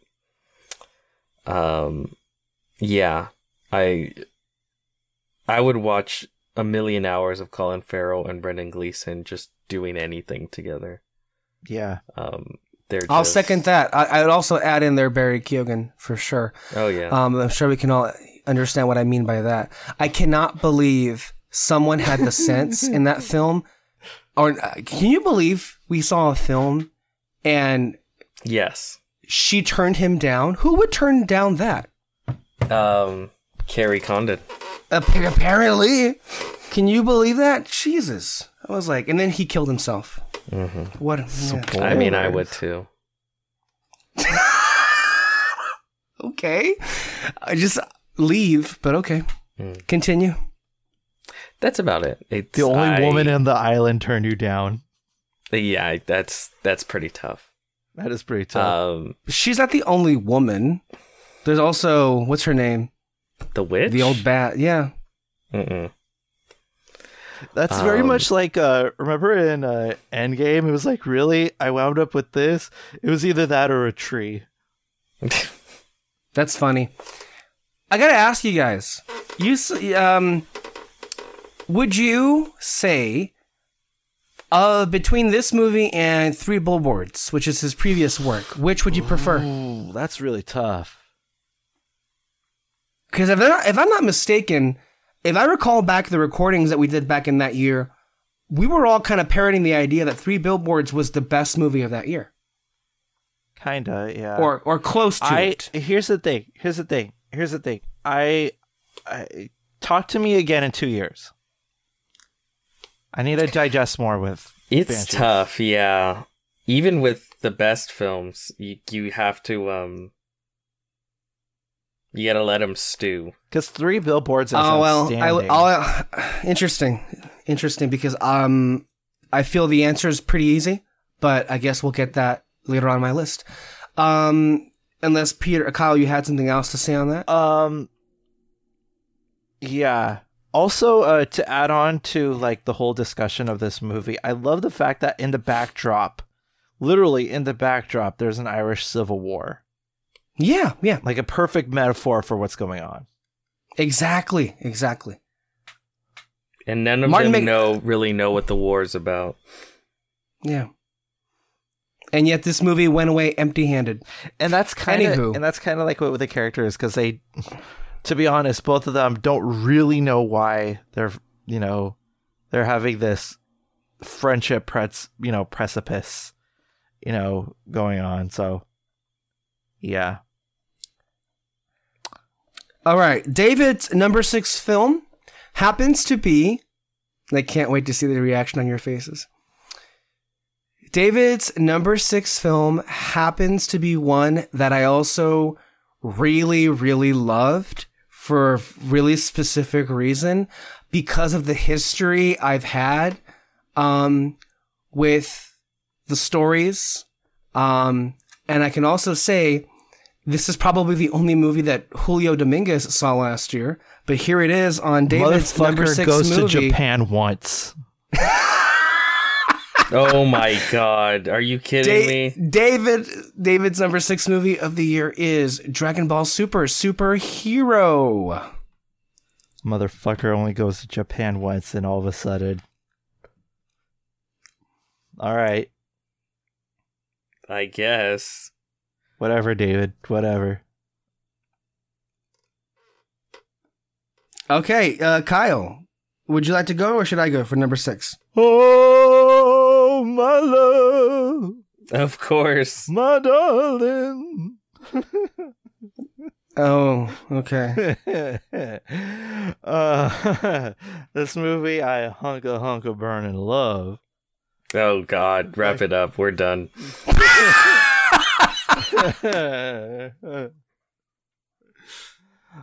Oh my goodness. I'm a sucker for Baz Luhrmann's films. I really am. I love his work.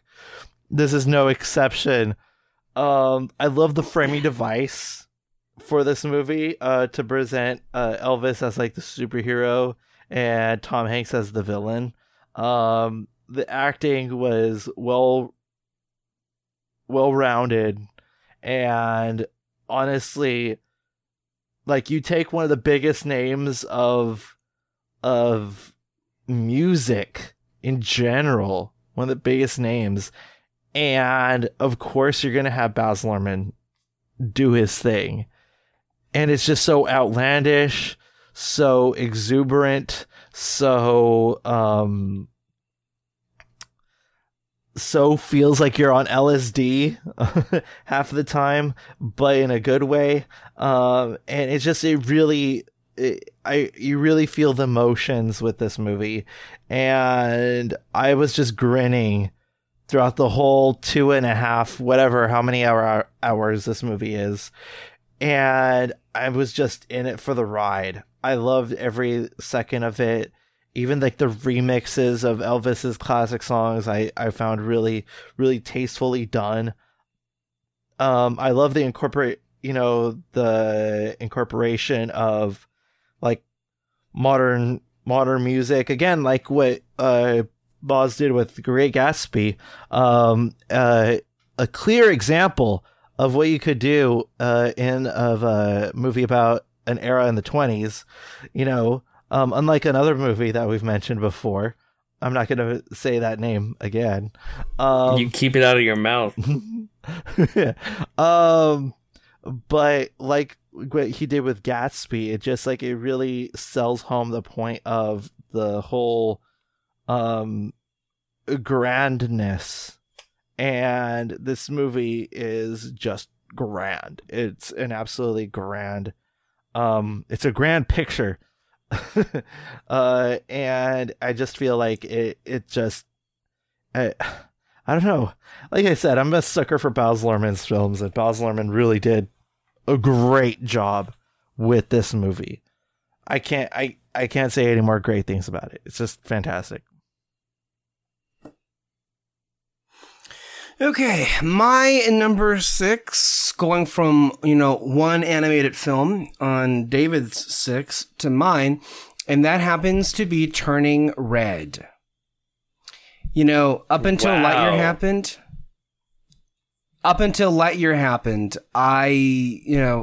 Pixar was on a roll, Disney was on a roll, and then, seemingly things just fell apart. But this is a film that ultimately, like Luca the previous year, was robbed of a, theatrical experience, and one that I really believe would have hit really hard if it had been given the chance to do so, because this is just, on a pure entertainment standpoint, one of the most entertaining movies of the year and one of the more hilarious films of the year as well.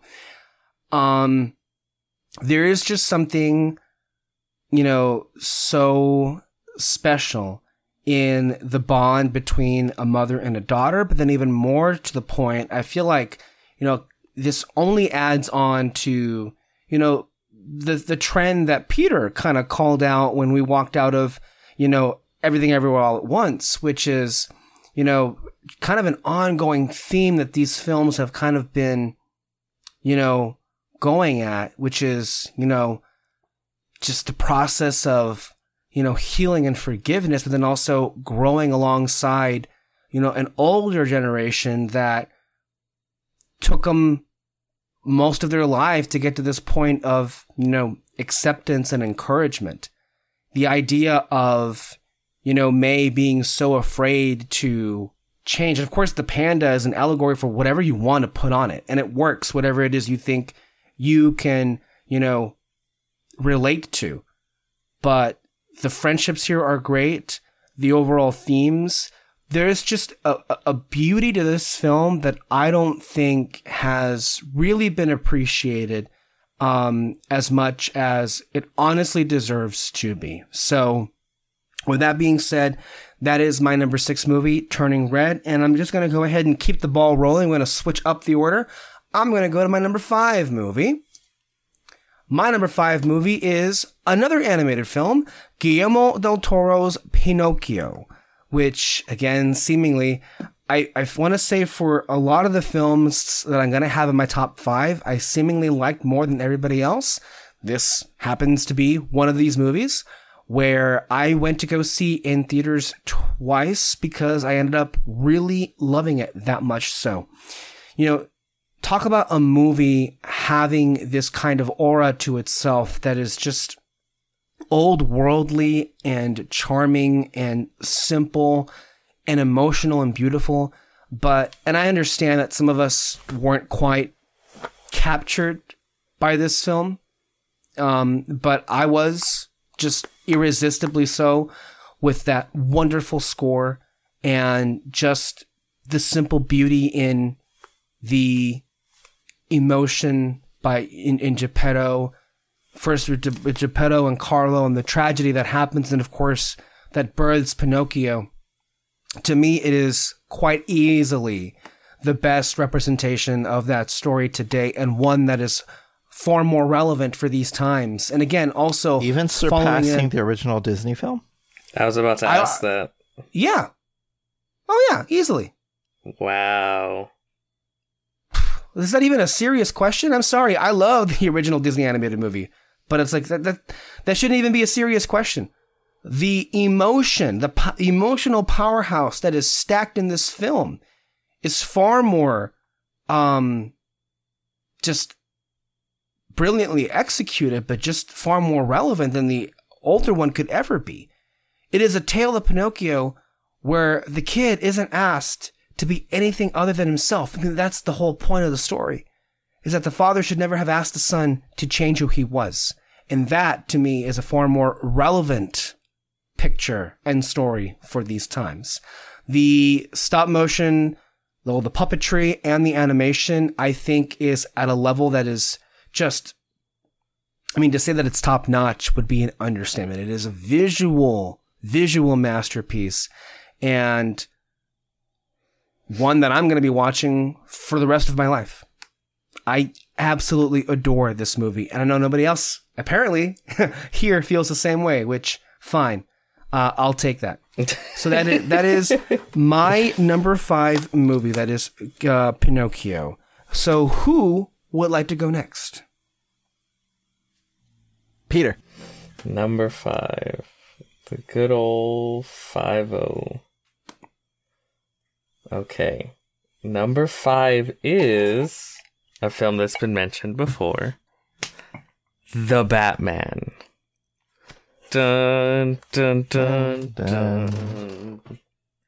By the way, did you guys see the little preview they had for the Penguin show today? I did. It looks pretty good. I want to see it. Didn't even know it existed. Well, there you go.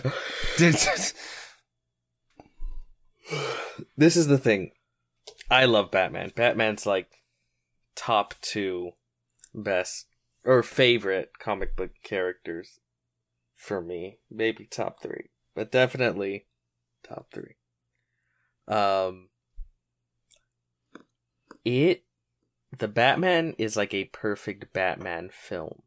It explores the character in classic but also new and interesting ways. All the side characters, both original and from the comics, are taken very seriously, brilliantly acted. It's a beautiful film. It's probably the best looking comic book film in a long time. A very long time. Like, it is gorgeous. And ironically enough, this movie utilizes the volume. Right? Greg Fraser can we just clarify something? The it. Volume gets a bad rap. That isn't the problem. It's the people who use the volume, or should we say misuse the volume, that don't know how to, quite frankly, operate it. That's what I meant. That's what I meant. Okay. It's just that the volume is a great piece of technology. That isn't the issue. It's the people who are ill-equipped to do it and don't know how to use it. Marvel sucks at it because they refuse to put in any time, much less any effort, in the way their movies look. Continue, Peter. Alexis has stock in the company that produces the volume. It's been one of those films where it's almost addicting to me. If I put it on just to watch the first 10 minutes, I'm watching through the rest of it. Because it so mesmerizes me. So the beauty of Gotham, the classic detective story, the great costume. What's his name? Is Pattinson. Pattinson is pitch perfect as Batman. Or Battinson. Battinson is great. I love Bat. I think he's the best Batman. Really? Ever? I mean, to me, it's a yes, but you mean ever? Ever? Not, well, movie-wise, yes. Yeah. Yeah. It's great.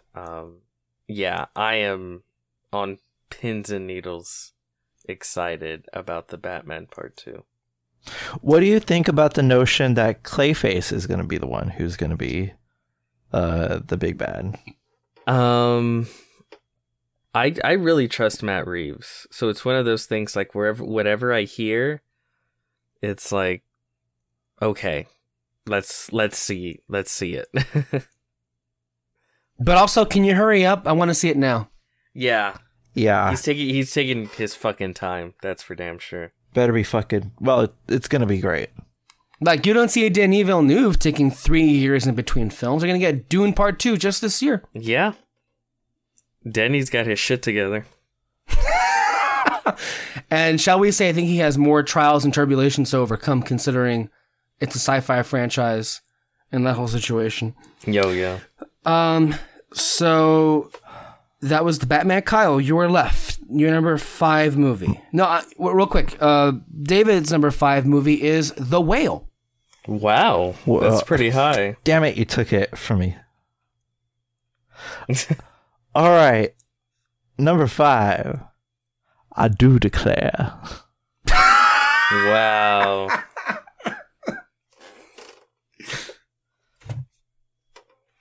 I fucking love Glass Onion. Does he ever say that at all in any of the films? I do declare. No, he doesn't. I don't think he does. Not once. Are you sure not the first one? No. Huh. We have to watch it again. But anyway, I love the multiple layers. See what I did there of this movie. I love that you think that this is going to go one way, but it doesn't, like Jake Skywalker once said, this is not going to go the way you think. And there it is. It doesn't go the way we think. And like, there are such clear choices in this movie and like predictable things that you're like, but wait a minute, this is Rian Johnson. He's not going to pick the obvious, route. But then it turns out he does. And that's what's like the most surprising of this movie. All the twists and turns is absolutely fantastic. And also much akin to where Ana de Armas and Daniel Craig were in the first Glass Onion.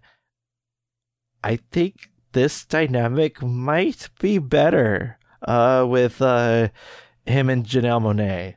I think that Janelle Monáe is probably the MVP of this movie because, my God, she makes this whole damn spectacle convincing and honestly, like, fucking fantastic. I think that this movie is fantastic. There's not enough that because we've already discussed this already in another podcast, but I think that this movie is just terrific. I love how pissed off Rian Johnson was throughout this whole entire writing process. Also, last film that to feature one Miss Angela Lansbury.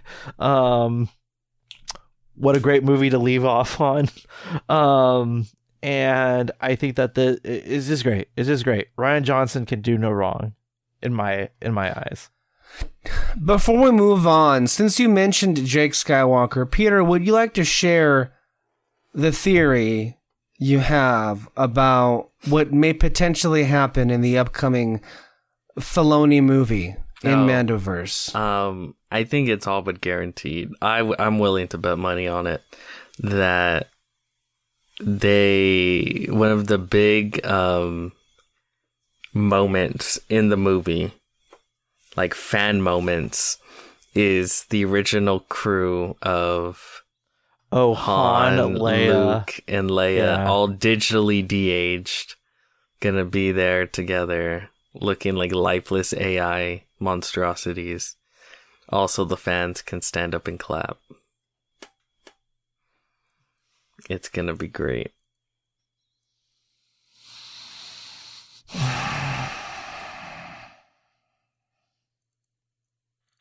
That was the appropriate reaction.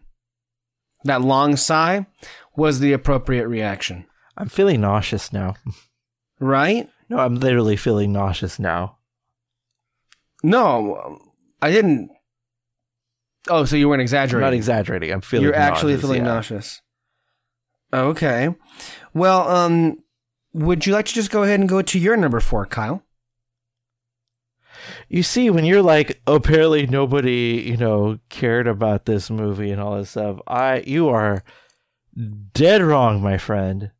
And if my nose had any indication of me lying about it, you would see no growth whatsoever. Because I think Guillermo del Toro's Pinocchio is fantastic. Probably one of the best animated movies I've seen probably since Moana. No, I stand corrected. Spider-Verse. I would say Spider-Verse. It's a damn fantastic film.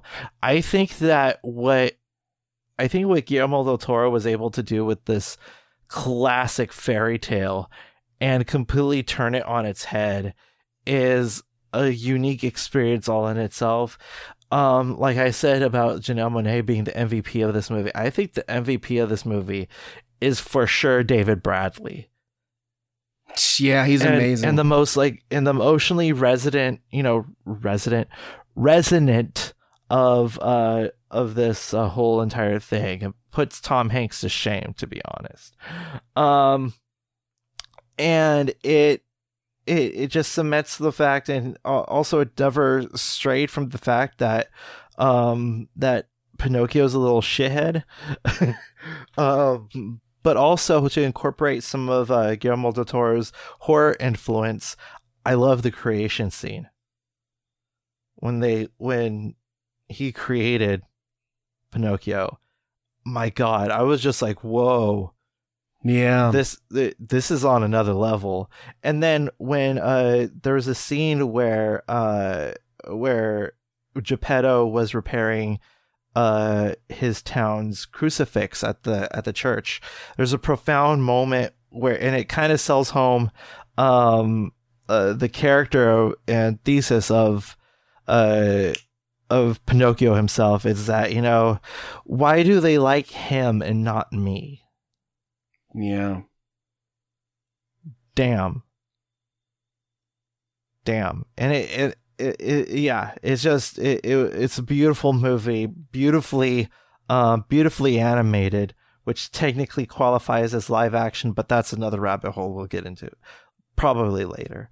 Yeah. Guillermo del Toro, he's fantastic. I love the design of Pinocchio himself. You don't expect it. You expect the little Italian hat, you know, you expect, you know, to put him in lederhosen, but he's not. He's this absolute behemoth, you know. It's almost so ugly it's cute kind of thing.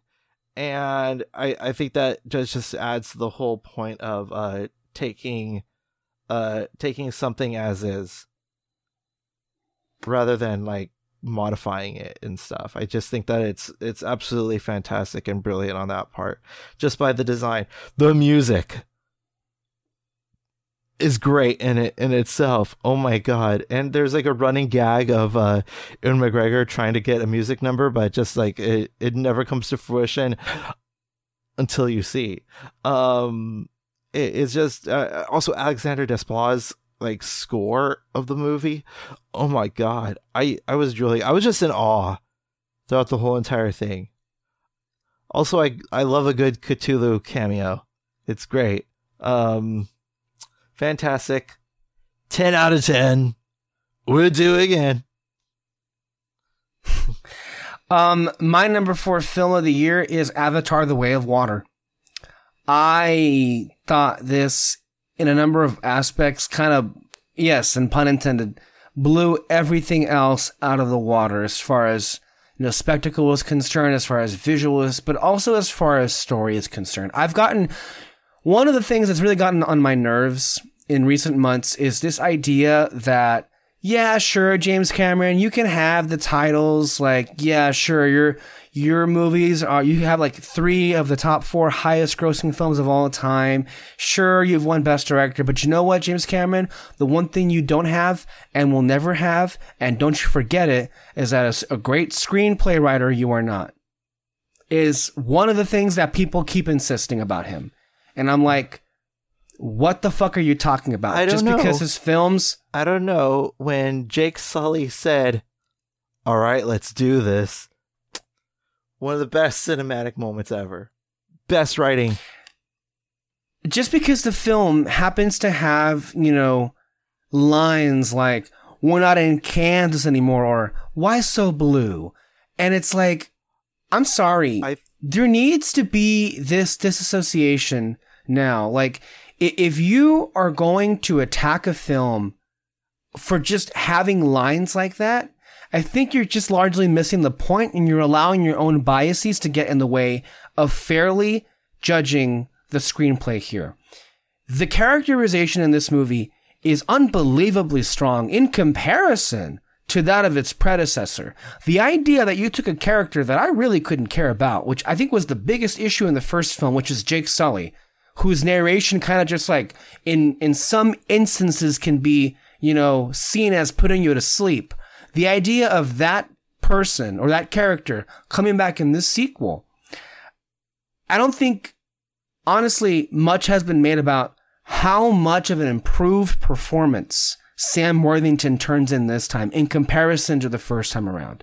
Overall, that character and all of the characters in this film, particularly this family, you really do connect with, and you want to, and you root for, in terms, especially with all of the stuff that they have to overcome in this film. The overall planet, the oceans, the Tilkun or Payakan, the main Tilkun here. And even something as, one of the things that was so unexpected was, for instance, Sigourney Weaver, 70-year-old Sigourney Weaver playing a teenager. And yeah, some people would say, yeah, I could totally tell that was a 70-year-old. I don't care. She played it convincingly. She was amazing as Kitty. And then also you have Stephen Lang coming back, topping the performance he had in the first movie, but then a much more layered and emotional story this time around that's very much, reminiscent of Vader and Luke Skywalker, with, Spider being kind of the pseudo son figure in this movie. All of this, I think, worked to a far greater degree than I think I could have imagined. It is one of the highest grossing films of all time for a reason. And I don't know, it really does rub me the wrong way that a lot of people just kind of wholesale dismissed this film when it came to, I don't know, having conversations about what the best of the year was. So that was my number 4. Number 4 for David, and this is not controversial at all, is Everything Everywhere All at Once. It is. Too low. Of course, I had mentioned that sarcastically. And Peter, wait until you find out what came above that movie. Anywho, Peter, what is your number 4 movie of the year? My number 4 movie is RRR. The only blockbuster, well, I guess the biggest blockbuster I have up here. It is a maximalist film. Big heart, big action, big everything in this film. So over the top. The dance numbers, the action scenes, the emotions.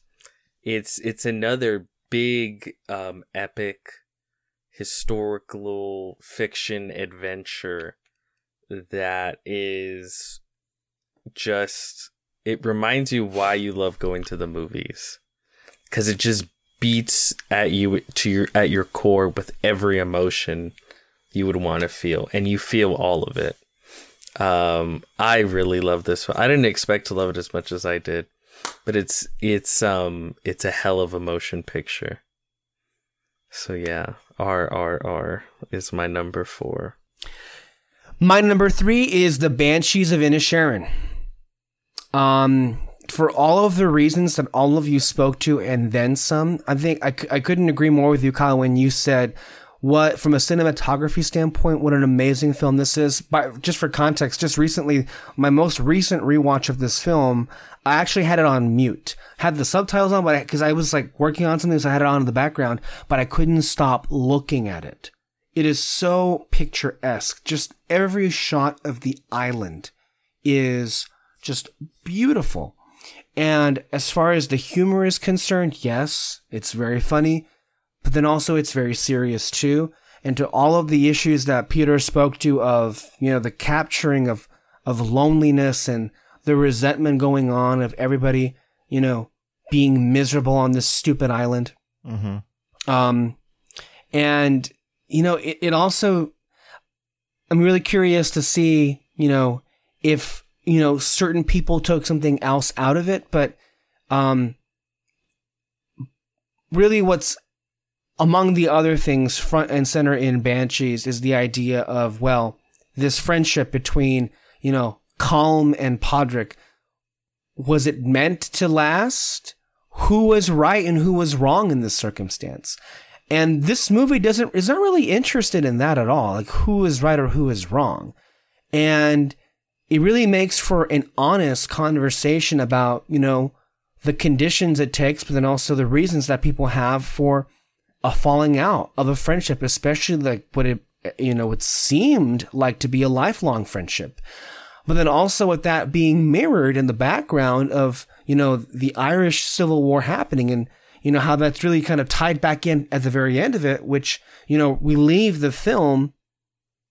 It really I think some would argue it's more clear, and then some would suggest perhaps it's left in a vague situation. But like, I don't know, Kyle, what did you think at the end of the film? Did you think that things were left in a place where the two would continue on in their own paths and have acknowledged that they're not going to interfere? Or would you think that it very much landed on the idea that both admitting no matter how their differences are, they're just going to continue being friends because that's the way things should be? I think tied in with the metaphor of the Civil War happening in the backdrop, I think that it just mirrors what their temperament is, and the way that Colin Farrell said at the end, like something along the lines of that, that the firing will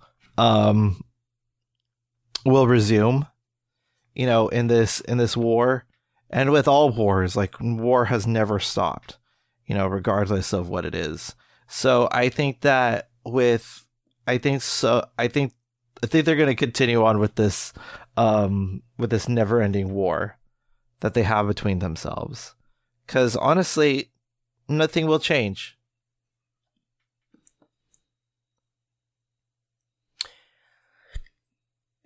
Yes, it's one of these films that I can put on and just be like captured by a lot of the conversations that are had, and also for how, humorous they can be, for sure.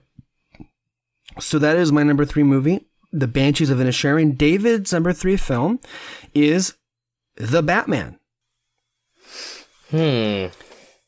So, Kyle, what is your number 3 movie?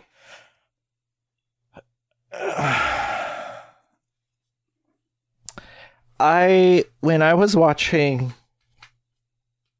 this movie, nothing grabs you like a good cold open. And honestly, this, to hint at where I'm going, this opening, I just want to describe to you that when I'm telling you that I love this movie, I'm not monkeying around. And let me tell you something. I love Jordan Peele's Nope. And Jordan Peele's Nope, I think like I said to another movie, I don't know which one I was referring to, but like when I say that I had a stupid grin on my face throughout watching this movie, it's fantastic. The Daniel Kaluuya, I think that's how you say his name, was fantastic. Keke Palmer, what the fuck? She was amazing in this as well. And I love, like, honestly, like, truth be told, I don't think audiences have seen another spectacle. See what I did there? Yes, Kyle, we saw what you did. Thank you very much. I deserve all the awards.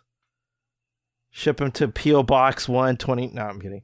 I don't think the audiences have ever graced a spectacle since 1975, when Mr. Spielberg himself was like, "Hey, aren't sharks kind of scary?" And that's what I felt when I was watching this movie, and it added on to that factor. It's just because of this movie, I was just like,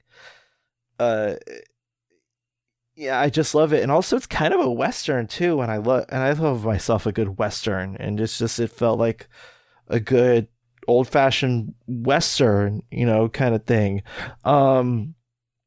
The score, I forgot who did the score, but he did an amazing job at this movie. And also I love that, that this movie turned a phrase when it came to what you think is going to be like the stereotypical blockbuster that it's going to be, and it kind of turns it on its head, kind of, and I love it. Stephen Yeun is fantastic. This whole entire thing is fantastic. I honestly can't say much good things about it just because it's kind of perfect. It's kind of a perfect film that I love to watch, and it is just I've seen this movie about 5 times already, and just like Beetlejuice says, it keeps getting better every single time I see it, and it's just it's kind of a perfect film for me. I don't know, there's not much like it, There's a lot to really go into. I mean, for one, the cinematography of this movie, Jesus, the lighting so effects good. that they did, the score in and of itself, definitely, harkens that of a Western in places. So yeah, that was Kyle's number 3 movie. Again, Kyle's number 3 film was Nope. Peter, what is your number 3 film? You're not going to believe this. It's Nope. It's Nope. Yep. Why does that Why does that disappoint you so? No, I'm just apologies if it sounded that way. I just okay, get on with it. Okay, Nope. Nope, I actually think is Jordan Peele's best film. Mm-hmm. I even think it's better than his first debut, Get Out. To me, it's really what cemented Jordan Peele as like a major director for which I will be following for the rest of his career. Where it's just like, okay, he's got that special sauce within him that I just want a taste of. Yep. Okay. Don't look at me like that. It's very late. Don't look at me like that. I mean, it just came off in a really it definitely came off way. Yes. The point being, I really loved this film. I think it's so expertly crafted. I think there's so many layers to the film that I think I don't want to sound like I understood it. Because I don't. There's just so much to it, but I do feel a lot of it went over people's heads. Mm-hmm. Because there's just so much. The characters are rich and interesting. It's beautifully shot.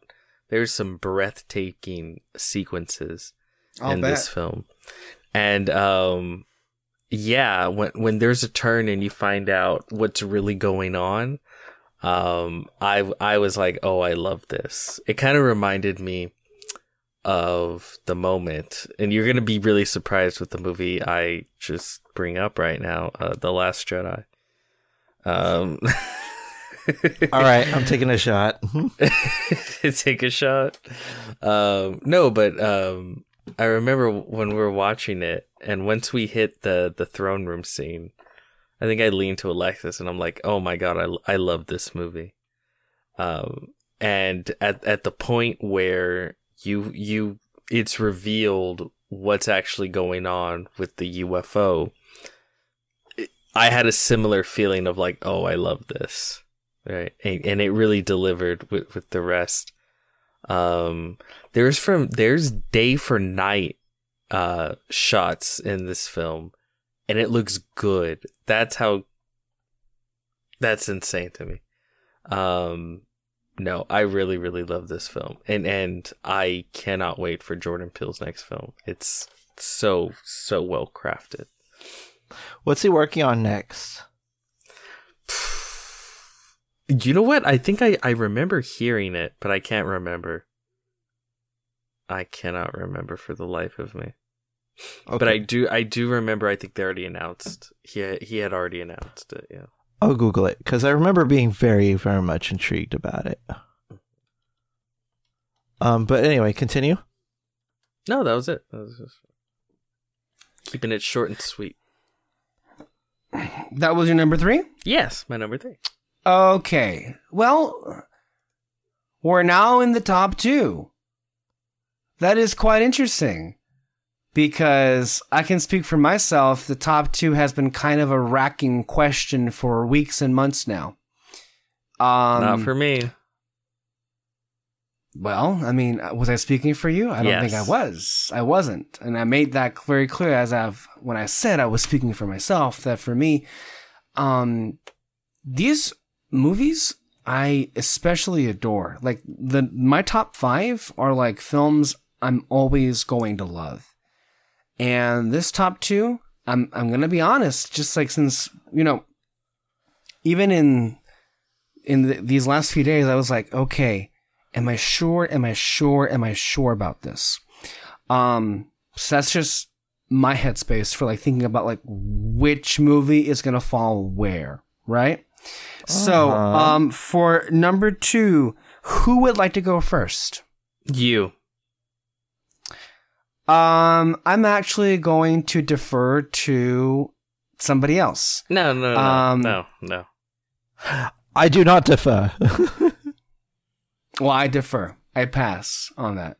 And I pass it right back. So while you two decide which of you it's going to be, I will start off with David.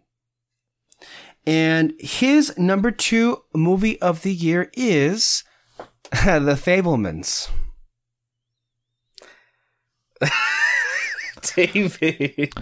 David, Alexis, you brainwashed this poor boy. David, you were spending way too much time with this degenerate. Do not let him influence you in that way. Don't let him do it. Well, all I can say is I feel that, David's picks certainly speak for themselves. And I have to commend them. I think it is quite the list, I'm sure. David, and blink twice if you need help. I have to say, I'm especially fond of the ranking of this. The second favorite film of the year, which I believe came above some movies that received quite a lot of love from this group. David, I cannot tell you how disappointed I am in you. I'll tell you this. I don't know whose idea it was years ago. I don't know whose idea it was years ago to invite, the Morenos onto this podcast, but whoever it was, I think it was Kyle. Thank you so much. I regret because it. inadvertently through the years, they've been able to, let's just say, have some picks that would never even occur to you. Like, for example, last year we had, thanks to one of the Morenos, the Eternals movie ended up being on the top 2 of her list. Insane. Insane. Oh my god. I don't want to get mad about last year's list too, but whatever. I have to say, that would not have been possible if it wasn't for Kyle. You see, you're shifting the blame, but you're the ultimate puppet master, Palpatine. Yeah. I'm not shifting any blame. I'm being sincere when I say thank you so much. Deflecting isn't so much what I'm doing here. I'm giving credit where credit is due. And I'm sorry, but Peter, if you want to be disgusted, by the way, this same person also put your favorite movie on top. Yeah, but that's year. A given. No, it wasn't. Yes. At no point was it a given that you would have that film at the very top of a list. What happened. Okay. The same can be said with Eternals. Yeah. What happened. Like 9/11. I'm going to Pontius Pilate this bitch, and I wash my hands of this weirdness. Oh, I thought sure. You were going to crucify someone. Hey, it was the crowd that crucified the Christ. It wasn't Pontius Pilate. He washed his hands of this. He took the metaphor. Well, as a matter of fact, David did give a review of the movie, and if you heard that review, it should come as to no surprise that he really especially related to this film. So, there it is. His number 2 movie, The Fabelmans. And, since Nope had a great reaction of 2 people putting that at number 3, I can't think of a greater time to segue into Fabelmans, having not 1, but 2 people put it at number 2 on their lists. So thank you very much. My number 2 movie would happen to be the one by Steven Spielberg. This is The Fabelmans. Being sincere now, this movie really has been with me for several months now, and I have watched this movie. I want to say I've given up on counting the number of times that I've actually seen it. Full disclosure, and look, I understand some of you might be a bit surprised here. And I am too, in a way, because listen, number 2 and number 1 are very close to me.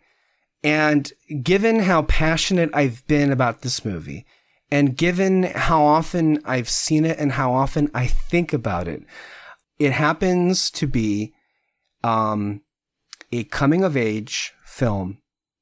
And it happens to be about a person who, for quite a long time now, I have really connected with, in particular through who he reveals himself to be throughout all of his movies. And it continues to be with this latest one. I found it endlessly charming. And as far as the screenplay is concerned, just so entertaining, hilarious in moments. I think this can really, I'm trying to think of any other ones, but I think it's probably the funniest movie in Spielberg's catalog for sure. And I've gone on a tangent, I will say, for weeks on end at this point. The point there being is I do feel that there is something about his style of movie making that just doesn't jibe well with people sometimes. And it has caused a lackluster, I don't know, response from some people. And to be clear, I think Peter's reasons for not caring about this movie are not the same as most people. So I just want to be clear and like separate those two, even though Peter will not care that I acknowledge that. But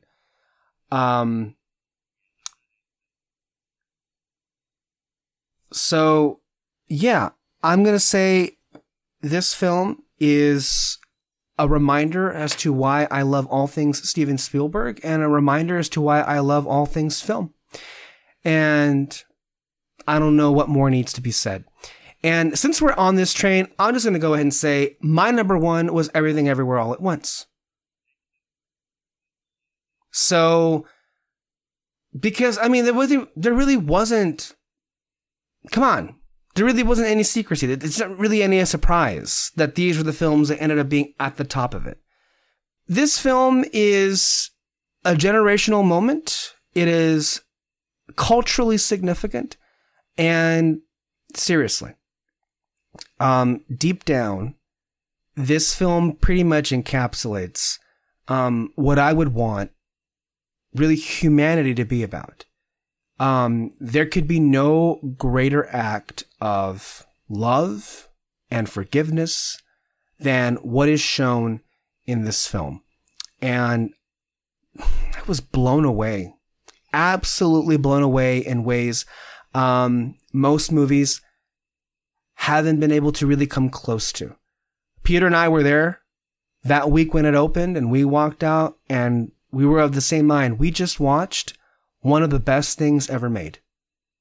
And I could not be happier that this film has gone on to be as resonant the world over. And it's going to be hard, I'm going to say it, for like all of the years that are coming up ahead that are going to, produce films that come close to this. But that is the end of my top 10 list. So without further ado, let's go ahead. And since I went ahead and revealed what the number 2 film was for David, it actually turns out that his number 1 favorite movie was one that was just mentioned recently. I believe, Peter, you put it as your number 4. So David's number 1 film is RRR. So those are 2 lists out of the way with. Kyle, I believe it is your turn. I guess you're done. Go ahead and speak to what your number 2 favorite movie of 2022 was. I'm addressing the 2 big elephants in the room. You're pulling what elephants? You're pulling a me from 2017 when I could see right, and you could see right through it too, when I placed the Logan as my number 1 and Star Wars The Last Jedi as my number 2. You're so, oh my God, Well, to be fair to him, it was, as you agreed to as well, it was a rule this year that we could not put that film, The Fabelmans, as number 1. Kyle, can you please elaborate on what you were saying? I want to hear more. Because there's quite the notion that my number 1 film, like the 2 years before it, were going to be a Star Wars film, and I wanted to shake that taboo. And by you putting, hang what Peter's rules are, because honestly, fuck him. I don't give a shit. Whoa. Here's the. I'm being attacked a lot tonight. I don't appreciate it. Shut up. Anyway, so and it continues. You're saying I should, that this doesn't make any sense, that you feel like Fabelmans should have been number 1? Clearly you loved Fabelmans more. You bitched about it to us multiple times. And I continue to do that. You and Peter are at each other like freaking Colin Farrell and Brendan Gleeson and Banshees of Inisherin. I'm surprised that you don't have a box full of Peter's fingers. Oh, I like how I'm Donald Gleeson. Brendan Gleeson. Donald. Kyle, unless I'm mistaken, are you saying I should switch the films? I mean, unless you live under the thumb of Peter Martinez, which I certainly do not, I think you should have that switched. I want to be clear here. Peter has been on this asinine thing for months now because ever since the trailer came out for the film, like, he was so grossed out by it because obviously that would be a movie that I would really, really love. And so he came up with this, like, rule that I can't have it. And I mean, do you honestly think for a second that played a role into my reasoning of it? I was literally like racking my brain these last few days, like which one goes on top. And So you're saying that Spielberg is a bottom? I mean, we're not going to bottom shame on this podcast, Kyle. Like, what the fuck is that kind of mentality right there? I will. Oh, shit. I mean, well, you do a lot of shaming, as a matter of fact, Peter, so I'm sure you're very comfortable doing that. Oh my Bottoms God. enjoy shaming. That's the title of this podcast. Oh God, no. I love it. Well, I'll tell you what. I thought I was sure, but after hearing what you said, now I'm not so sure. Yeah. So easily manipulated. Next year, or in 2 years from now, when we do the next top 10 list, my plan is nearly complete. Well, I'll put it to you this way. I still don't buy the fact that Peter liked Encanto more than Dune. Do you buy that? Like, that doesn't make any sense. Peter, sometimes I gave my reasonings. Peter's list, often than not, goes by the Ryan Johnson format of not going the way we think, most often than not.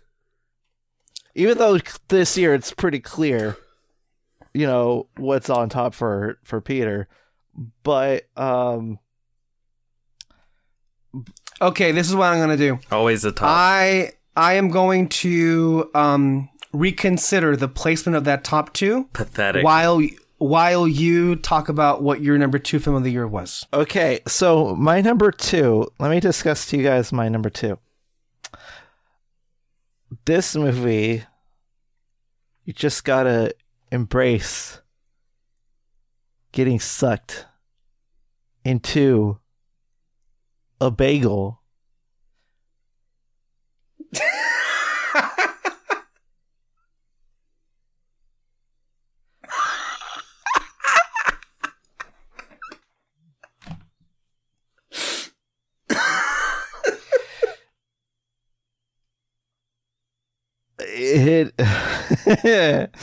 Okay, let's talk about this conversation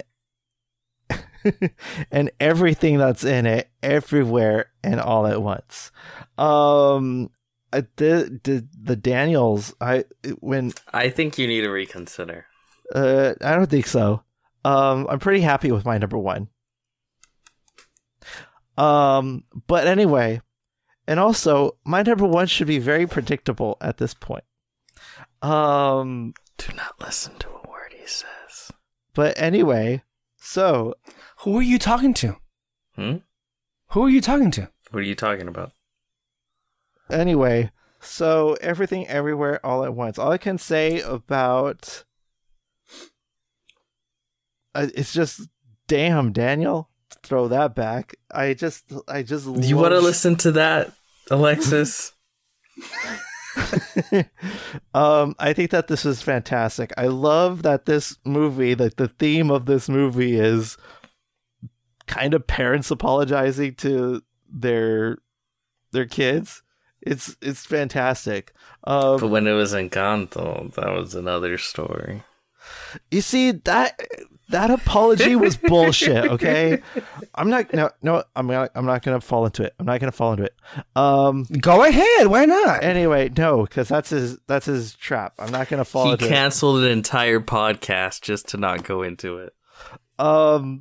Anyway, I think that this movie is. I literally came out of the fucking screening when we first saw this movie, and I said, "Take that, Encanto." That's right. You did say that. Yes.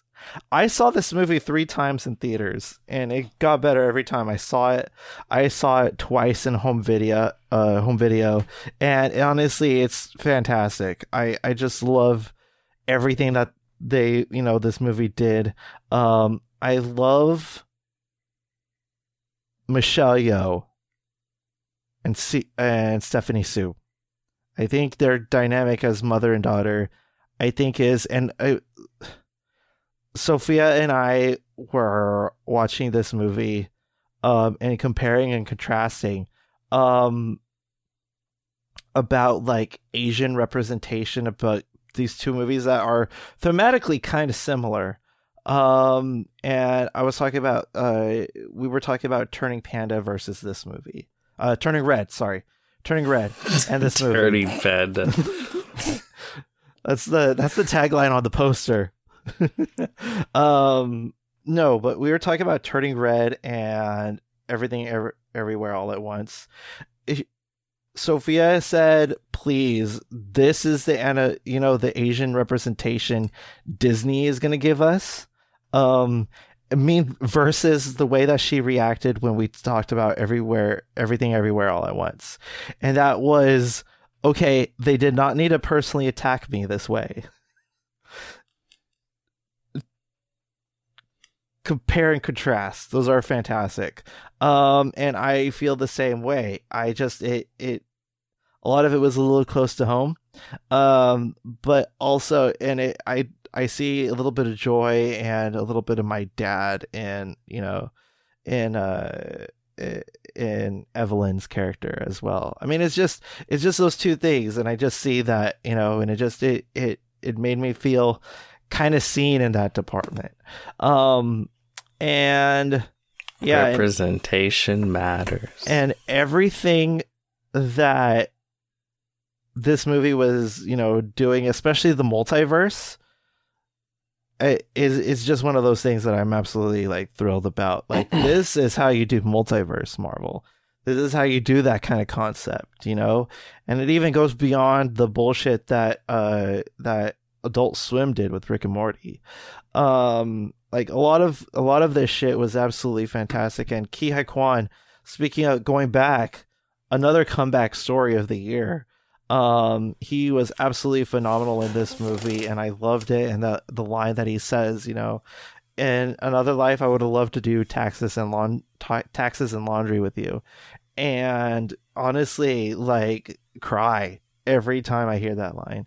Absolutely beautiful. I was so happy. I was not disappointed when this movie won Best Picture. It was great. It's a great movie. I can't.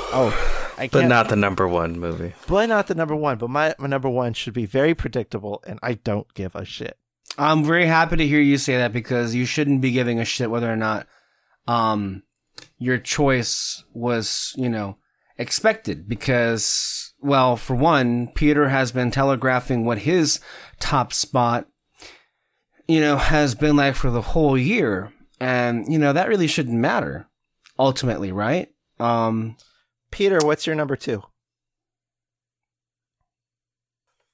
My number two is Everything, Everywhere, All at Once. Okay. You piece of shit. Time out. Mm-hmm. Yes. You're lying, right? Why would I lie? No. No shit. No. You're doing it again? No, I don't believe you. I don't believe you. I mean, it doesn't matter. You're pulling this shit a second year in a row.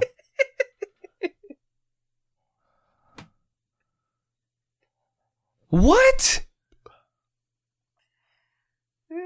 No, I don't believe it. You don't believe it. What's your real number two? My real number two is Tar. Yeah, exactly. You piece of shit.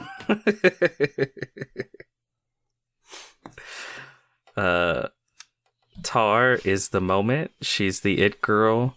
Oh my god. She girl bossed, gaslighted, and got her way canceled. And I love her all the more for it. Tar is a fantastic film.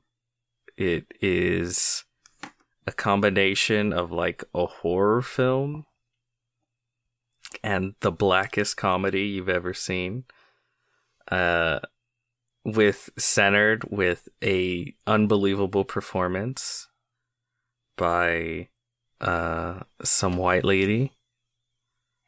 It's not just some white lady, it's the white lady. The white lady, I'm sorry. The white lady. And it's a movie that doesn't hold your hand. You have to really stick with it and really fall into the world and to the character of Tar. But if you do, like I said, I think you're greatly rewarded. And it's a film you can sit with and think with, and ponder, all while just reeling from the powerhouse performance with the titular character. I don't think I'd laughed as hard as I did any other film than I did with Tar, which is kind of a funny thing to say. But there are just certain moments in that film where I just can't help but lose it with how funny it is in my mind. But again, it's also just like a horror film in a lot of ways, and like black, as far as Apartment for sale.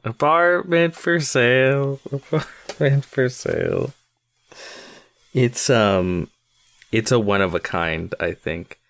And yeah, I think it tackles the subject material with a great sort of arms. It's weird because you're so in the point of view of Tar, but I feel the film never necessarily picks a side. It merely shows you everything that's transpired, and you're not necessarily meant to. The film never stops to tell you this is a bad person or this is a good person who is unfairly being maligned. It merely shows you this situation, and you sort of kind of come to your feelings on what's happening on your own. And it does it in a really, really, I think, intelligent and well weaved together way. I wasn't expecting to enjoy Tar as much as I did. When I heard about it, it's like, it's about a conductor. Like, I give a fuck, you know? It's very similar to, I forgot the name of it, but the Anthony Hopkins film. Oh, The Father. The Father. The Father, yeah. Where I was like, oh, he's old and has Alzheimer's? Okay. And then you watch it, and I was like, oh, wow. Like, I'm blown away by this film and the amazing performance at the center of it. And this is, I think, similar for me too in that way. So yeah, Tar. Lydia. I think Tar is great. And you are right. It is pretty funny.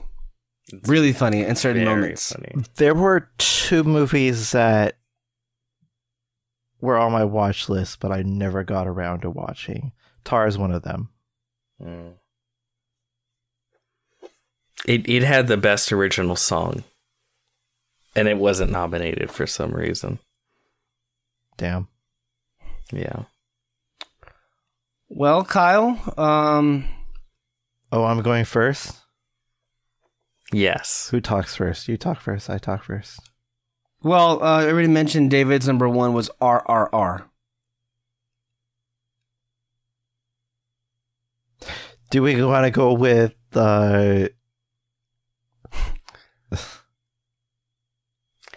Just put on your cowl. I'll do you one better.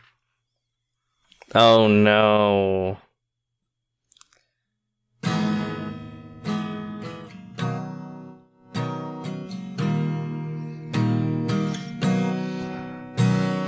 Underneath the bridge, the top has sprung a leak, and that was our top 10 show, everybody. No, I can't even emphasize how long I've been wanting this kind of Batman film, and Matt Reeves delivered and then some. One of my favorite Batman universes to live in is the Arkham games. One of them. The next is the animated series. I feel like they took the elements of both and gave it steroids. And it just amplified everything that I love about Batman. Honestly, it's probably my favorite Batman movie. Like, it's a toss-up because I love Mask of the Phantasm. It's just one of those things that I just am deeply connected with.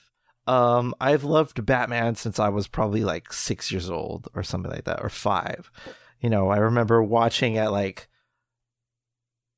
but when I was 5, I remember watching Adam West's Batman. I remember, watching freaking what's it called? Keaton and all that stuff, not knowing the context of what it was. I remember watching Batman 1989 and being completely like, oh, this is different from the Adam West version, but okay. And then all of a sudden Nolan came out with this spin. I was like, you know what? It just can't get any better. But then Matt Reeves wiped his ass with what Nolan did and did It's a bit harsh, but okay. and did everything that it just made the world a lot more believable. It made it feel like its own unique Gotham instead of just downtown Chicago. And I love the fact that the city has a lot of character.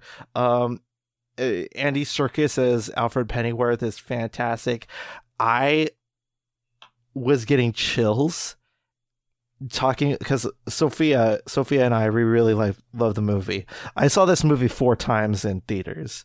But anyway, so I was talking with Sophia and we were both salivating and chills ran down our spine of the aspect of what's coming next. And I was just like, I need, honestly, this movie is like 10 hours long, but honestly, I could have done with another 10. It's just that good. I love this world. Some iconic Batman scenes, just not just scenes, but like freaking comic book films in general. That scene of the flames, and it's from Penguin's perspective, and he's upside down, and you see Battinson, which I think is incredible in the movie, walking towards his way. Fucking badass, fantastic. I love it all. Also, the score that Michael Giacchino did, it's just so outstanding, so remarkably gothic. I love it. Paul Dano in this movie, oh my god, and the way he makes Ave Maria sound so creepy is just one of those things. But yeah, I love the Batman. It's so incredible. I wish that more comic book movies ran with this concept. It's an amazing movie, and one of the ones that I can't believe just got kind of a cold shoulder in response to other blockbusters because it was earlier in the calendar than in the year than some of these other ones. As somebody says, I reject that premise. Well, yeah, I mean, like, Black Panther got 5 nominations. Anyway, Peter is going to get to his number 1, but it appears that for the first time ever, we're going to have somebody change their mind. Here we go. Yeah, okay. And here fine. We go. Okay, Kyle, you're right. I mean, I guess if we're thinking about the movie that has been in my head for the most time, right? If we're talking about the movie whose score and soundtrack I've heard the most, if we're talking about the movie I've seen the most in theaters, which is a total of 5 times, which is crazy. And considering everything about it, yes, you're right. My number 1 favorite movie of the year 2022 is The Fabelmans. But we got there. Which means that Everything Everywhere All at Once is number 2 on my list. I don't know why it was so hard to just say that, but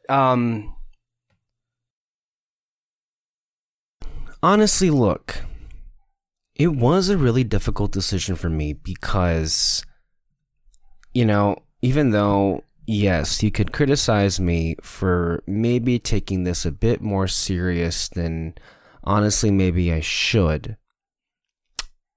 The question in my mind was, well, I do keep a list all year round on my Letterboxd account. All the movies I've seen, even the ones I hated, and I rank them as far as like, okay, how did this movie stack up to the other ones? And all year long, I had Everything Everywhere All at Once. And look, I don't want it to be misconstrued in any way.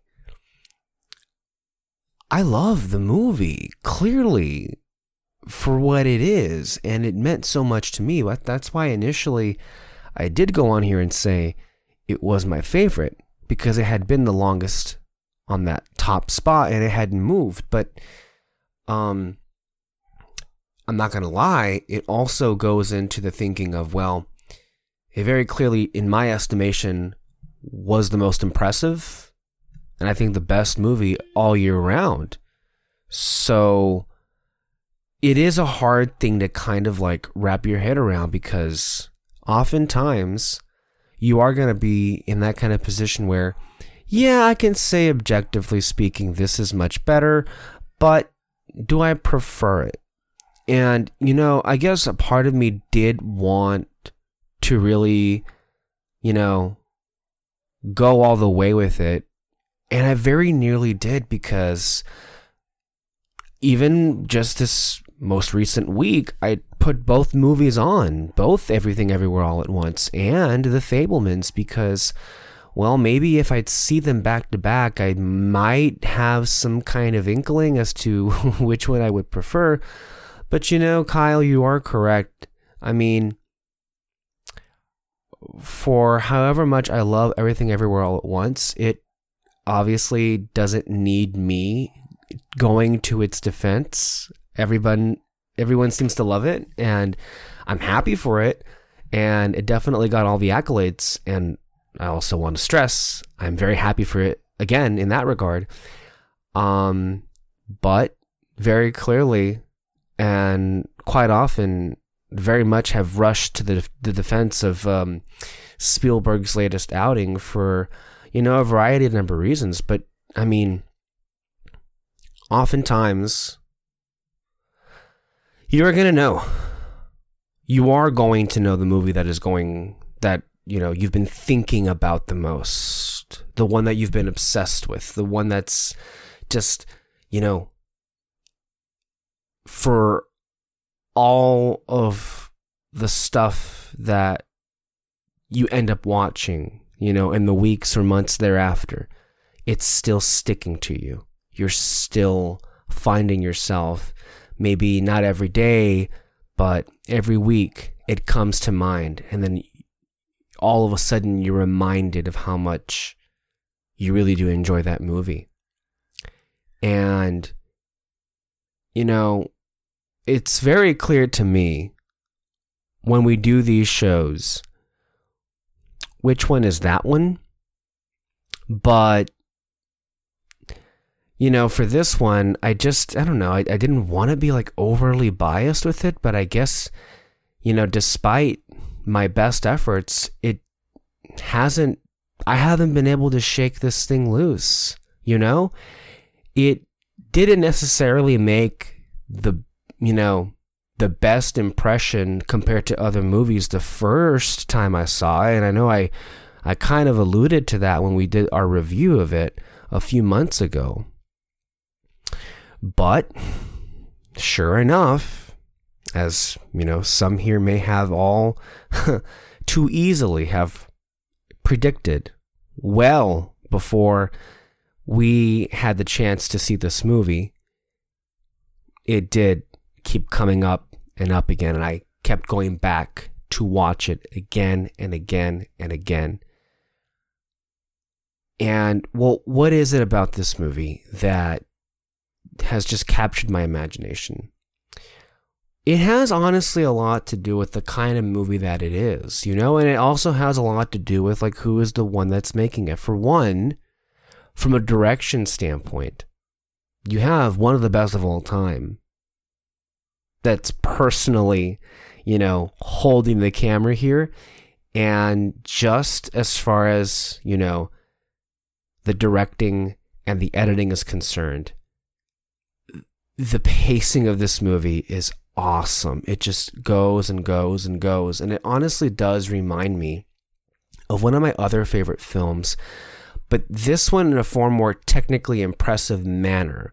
I love Richard Linklater, and I love his movie Boyhood. And I don't want to reiterate all the reasons why I loved that film. You know, I think, for me anyway, part of the charm of that movie was less because it came off like a really impressive, well put together, film, and more because it came across like a collection of home movies that had been strung along together.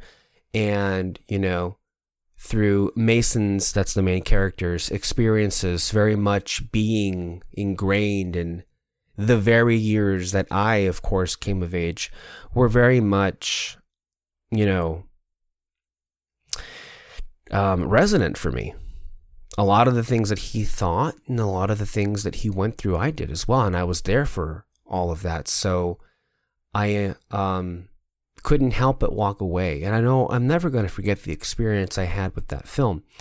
Now with this one, it is very much cut from the same cloth, but not very much the same movie, because this one is, I would say, in the same spirit of Boyhood, but the difference would be is you have a technical master here that more than anything really understands how to weave together, if nothing else, an entertaining experience, and a charming one at that. And of course, being paired up with Tony Kushner, who, every one of their collaborations, in my view, has, I think, gone up there with among the best things that Spielberg has ever produced. And these works include Munich, Lincoln, and West Side Story, and now Fabelmans. And even though I'm not, of course I'm not, and it seems ridiculous that I have to, go to this length to clarify it, but I mean, it's interesting to me that in some ways I still resonated with a film, again, of the same, cut from the same cloth as Boyhood, this kid, Sammy Fabelman, coming of age, but this is the 50s and 60s, and, I'm very far removed from that. Very much grew up in the late 90s, early 2000s. That's my time. But I still connected very much so with the essence of who Sammy Fabelman was. Having this kind of, not necessarily, a gift, but, he has this passion, and he has this talent, and he wants to pursue it. Very much so. And throughout the movie, he's really caught in between wanting to fully explore that, but then also, realizing that in some instances he needed to reel himself back because not wanting to come in the way of his family or, for the sake of the family, his family that he so very much loves. And in the way that I connect to that, not necessarily with filmmaking, but the idea that I care very much so about my family, and in the same way that Sammy has a rather protective relationship, a protective and close friendship relationship with his mother, the same that I can speak to. So very much that as the bare to bones structure of the movie I personally responded to, and I can definitely, feel the emotion within him in every frame, in every cut of this movie. The idea that this really, really only exists because he lost his parents. And among the many things this movie has made me feel is, how he says it. So much of his life is in memory. And even far younger, but I'm still catching myself thinking of previous days gone by. But it has made me more aware, and it's made me want to push myself even harder than I previously did before to appreciate all of the moments that I currently have with them, because I'm sure, like he at one point imagined himself, I can't let myself think of a day that they wouldn't be here for me. And he's now going through that. You know, it doesn't hurt at all that you have a truly great find in Gabriel LaBelle, right? As someone who is going to inhabit your whole essence. I think he turned in one of my favorite performances, and I think for why it is that this so many of the images of this film have stuck in my mind is because of the overwhelming amount of expression that he was able to capture in just his face. Thought he was perfect. And really, at the end of the day, this is going to be a film that I'm going to keep coming back to again and again. I'm even thinking of it. I was watching it before. I'll be thinking of it long after. And that really is perhaps the reason for why I do happen to love this more. But again, talking about this movie kind of gets really into the personal of it all, and so maybe that's why at times it, you know, and it's I'm no stranger to coming to the defense of many of the things that I love, and nor am I a stranger to many of the things that I love, you know, having to be besieged by a mountain of bad takes and bad faith arguments. But, you know, if I get a little defensive, it's because somewhere in this movie, I think really is a big part of who I am as a person. So yeah, but at the same time, the same can be said for Everything Everywhere All at Once, because that to me is another side of myself, which is, you know, I feel to strive for a life of happiness, you have to come away with the understanding that, you know, compassion and having love for all people in all circumstances is, you know, the most healthy way to approach life. And talking is healing. And if we can get to that, I feel like what we saw in that film is really going to awaken a lot of people. And it's just honestly one of the best executed examples of it, if not the very best I've ever seen. And it's going to be a film that is going to live with all of us for the remainder of our lives. It is a pivotal moment, I feel. And I think also that film in and of itself, as I've been speaking to these last few seconds, is the embodiment of why pictures are so culturally resonant in society, and I think makes one of the best cases ever made for why films overall are reflections of who we are, and at the same time can remind us of who we're supposed to be.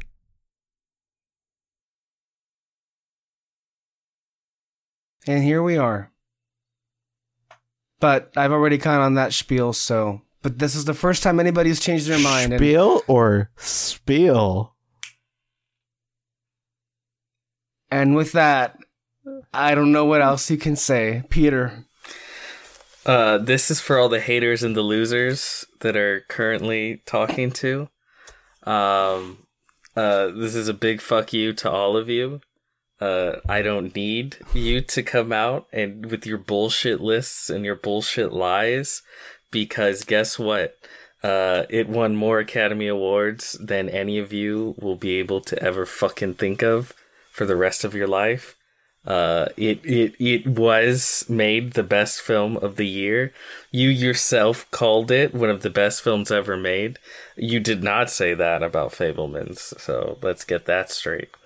It won every award in almost every category and is, by every metric, the best film of the year, maybe of the decade, maybe of a generation. And fuck the losers that would tell you otherwise. Well, Peter, I don't know how sincere that was because, again, these metrics could kind of go one way or the other.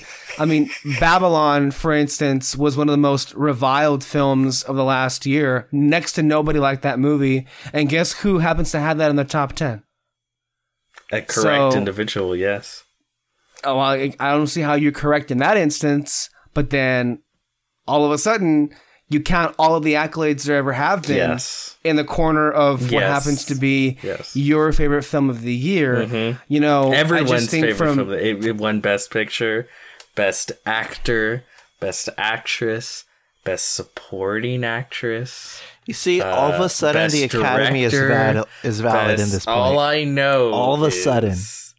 You look at money, you look at awards, you look at engagement, you look at every metric known to man. It is the movie of the year. Yes, but as you say, none of that means anything in comparison to how you feel about a movie, right? No. And I think if we're trying to be honest here... Okay. We heard you. But I think if we're trying to be honest with ourselves here, it's like... with yourself? No, and I am being honest here. It's like I said that these top two movies were really hard to pick in between. So is The Fabelmans you consider one of the best films ever made? I don't know if I can honestly answer that question. Mm-hmm. Seriously. But I don't see how that matters. Like Parasite, I can say was the best movie of 2019. Matter, though, if you're directly ranking them. It doesn't matter when it comes to your personal list. I can tell you that it does, Parasite was the best movie of that year. Did I put it number one? Hell no. And you were wrong then. Thank you. You know what? Okay, you're right. You're right to bring that one up because holy shit. That was terrible as well, yes. I put Eternals as number 3 on my list last year. How is this helping your point? Oh my point God. is, we all like the films that we like, and we shouldn't have to be put in a position of, like, apologizing for it. But why not? That's my thing. Go ahead, Peter. Continue to talk shit. That was it. No! You were waiting for that one. This is not how it's supposed to go.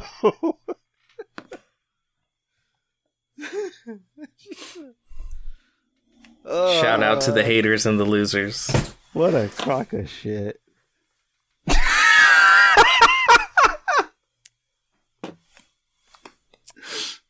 I mean, it sounds to me that somebody's a bit peeved that no one else put this movie I have on the all top. the facts on my side. Fake news. I don't know. Fake news. The facts that you choose can come as well as they can easily go, but none of that really answered my question. All the Oscars I think part of you on this side. I think you could check. I think you could check all my facts. Everybody knows I have the best facts. It is like some have stated previously within this very podcast. One of the best films ever made. I felt that walking out. Yeah, me too. Sure. Okay. It is a journey that I think you only go on maybe a handful of times when watching a film. Because every year I go to movie theaters and I see good films. Some movies are a little better than others, some are a little worse, some years, some movies. But very rarely do I go into a movie and I feel profoundly changed by the end of it. And I feel like, wow, that was not just a journey as far as like in a film, but that has had an effect on me as a person, as a human being. And I think, honestly, that's why the film itself has not only connected with me, but connected with so many others. I think so many other people have felt a profound connection. They have felt moved in ways that no other film has been able to affect them in a while. Again, it's not that it's never happened, before, but it's one of those rare instances where it's like, this is a journey that is both fresh and new, but connects with me in a way that feels like it knows me in a way. And even Kyle touched on that, though through more of a representation angle. So, speaking of a movie that has everything, it does have everything. It everything everywhere all at once. It has it. Shut up. So fucking Should you clever. shut your damn mouth? The point being, when it comes to this film, like I said, there's a reason why so many people feel profoundly affected by it. It is able to juggle just about every emotion, every gag or joke, every action sequence with every amazing editing trick they could think of into a emotional journey of choosing happiness. Yes. It's one for the ages, I think. And then we can all agree on that level. Well, all right. So as we wrap up, here's a recap of our lists. Kyle's number list. At number 10 was Prey. At number 9, The Whale. Number 8, Top Gun Maverick. Number 7, The Banshees of Inisherin. Number 6, Elvis. Number 5, Glass Onion. Number 4, Del Toro's Pinocchio. Number 3, Nope. Number 2, Everything Everywhere All at Once. And number 1, The Batman. David's list, Puss in Boots in number 10, Banshees at number 9, The Northman at number 8, Top Gun at number 7, Dragon Ball at number 6, The Whale at number 5, Everything Everywhere All at Once at number 4, The Batman at number 3, The Fabelmans at number 2, and RRR at number 1. On my list, number 10 was Top Gun, number 9 was Glass Onion, number 8 was Nope, 7, The Batman, 6, Turning Red, 5, Del Toro's Pinocchio, 4, Avatar: The Way of Water, 3, Banshees of Inisherin, 2, Everything Everywhere All at Once, and 1, The Fabelmans. And then Peter's list, which I'm sure he will appreciate, I saved this for last, coincidentally. And number 10, Puss in Boots. Number 9, Glass Onion. Number 8, Babylon. Number 7, Avatar. Number 6, Banshees. Number 5, The Batman. 4, RRR. 3, Nope. Number 2, Tar. And number 1, as he would have it no other way, Everything, Everywhere, All and everyone at else. Once. That is smart. So anyway, thank you all for being here. Thank you all for listening to yet another top 10 list. And hopefully the next one will be 10 million years away from now.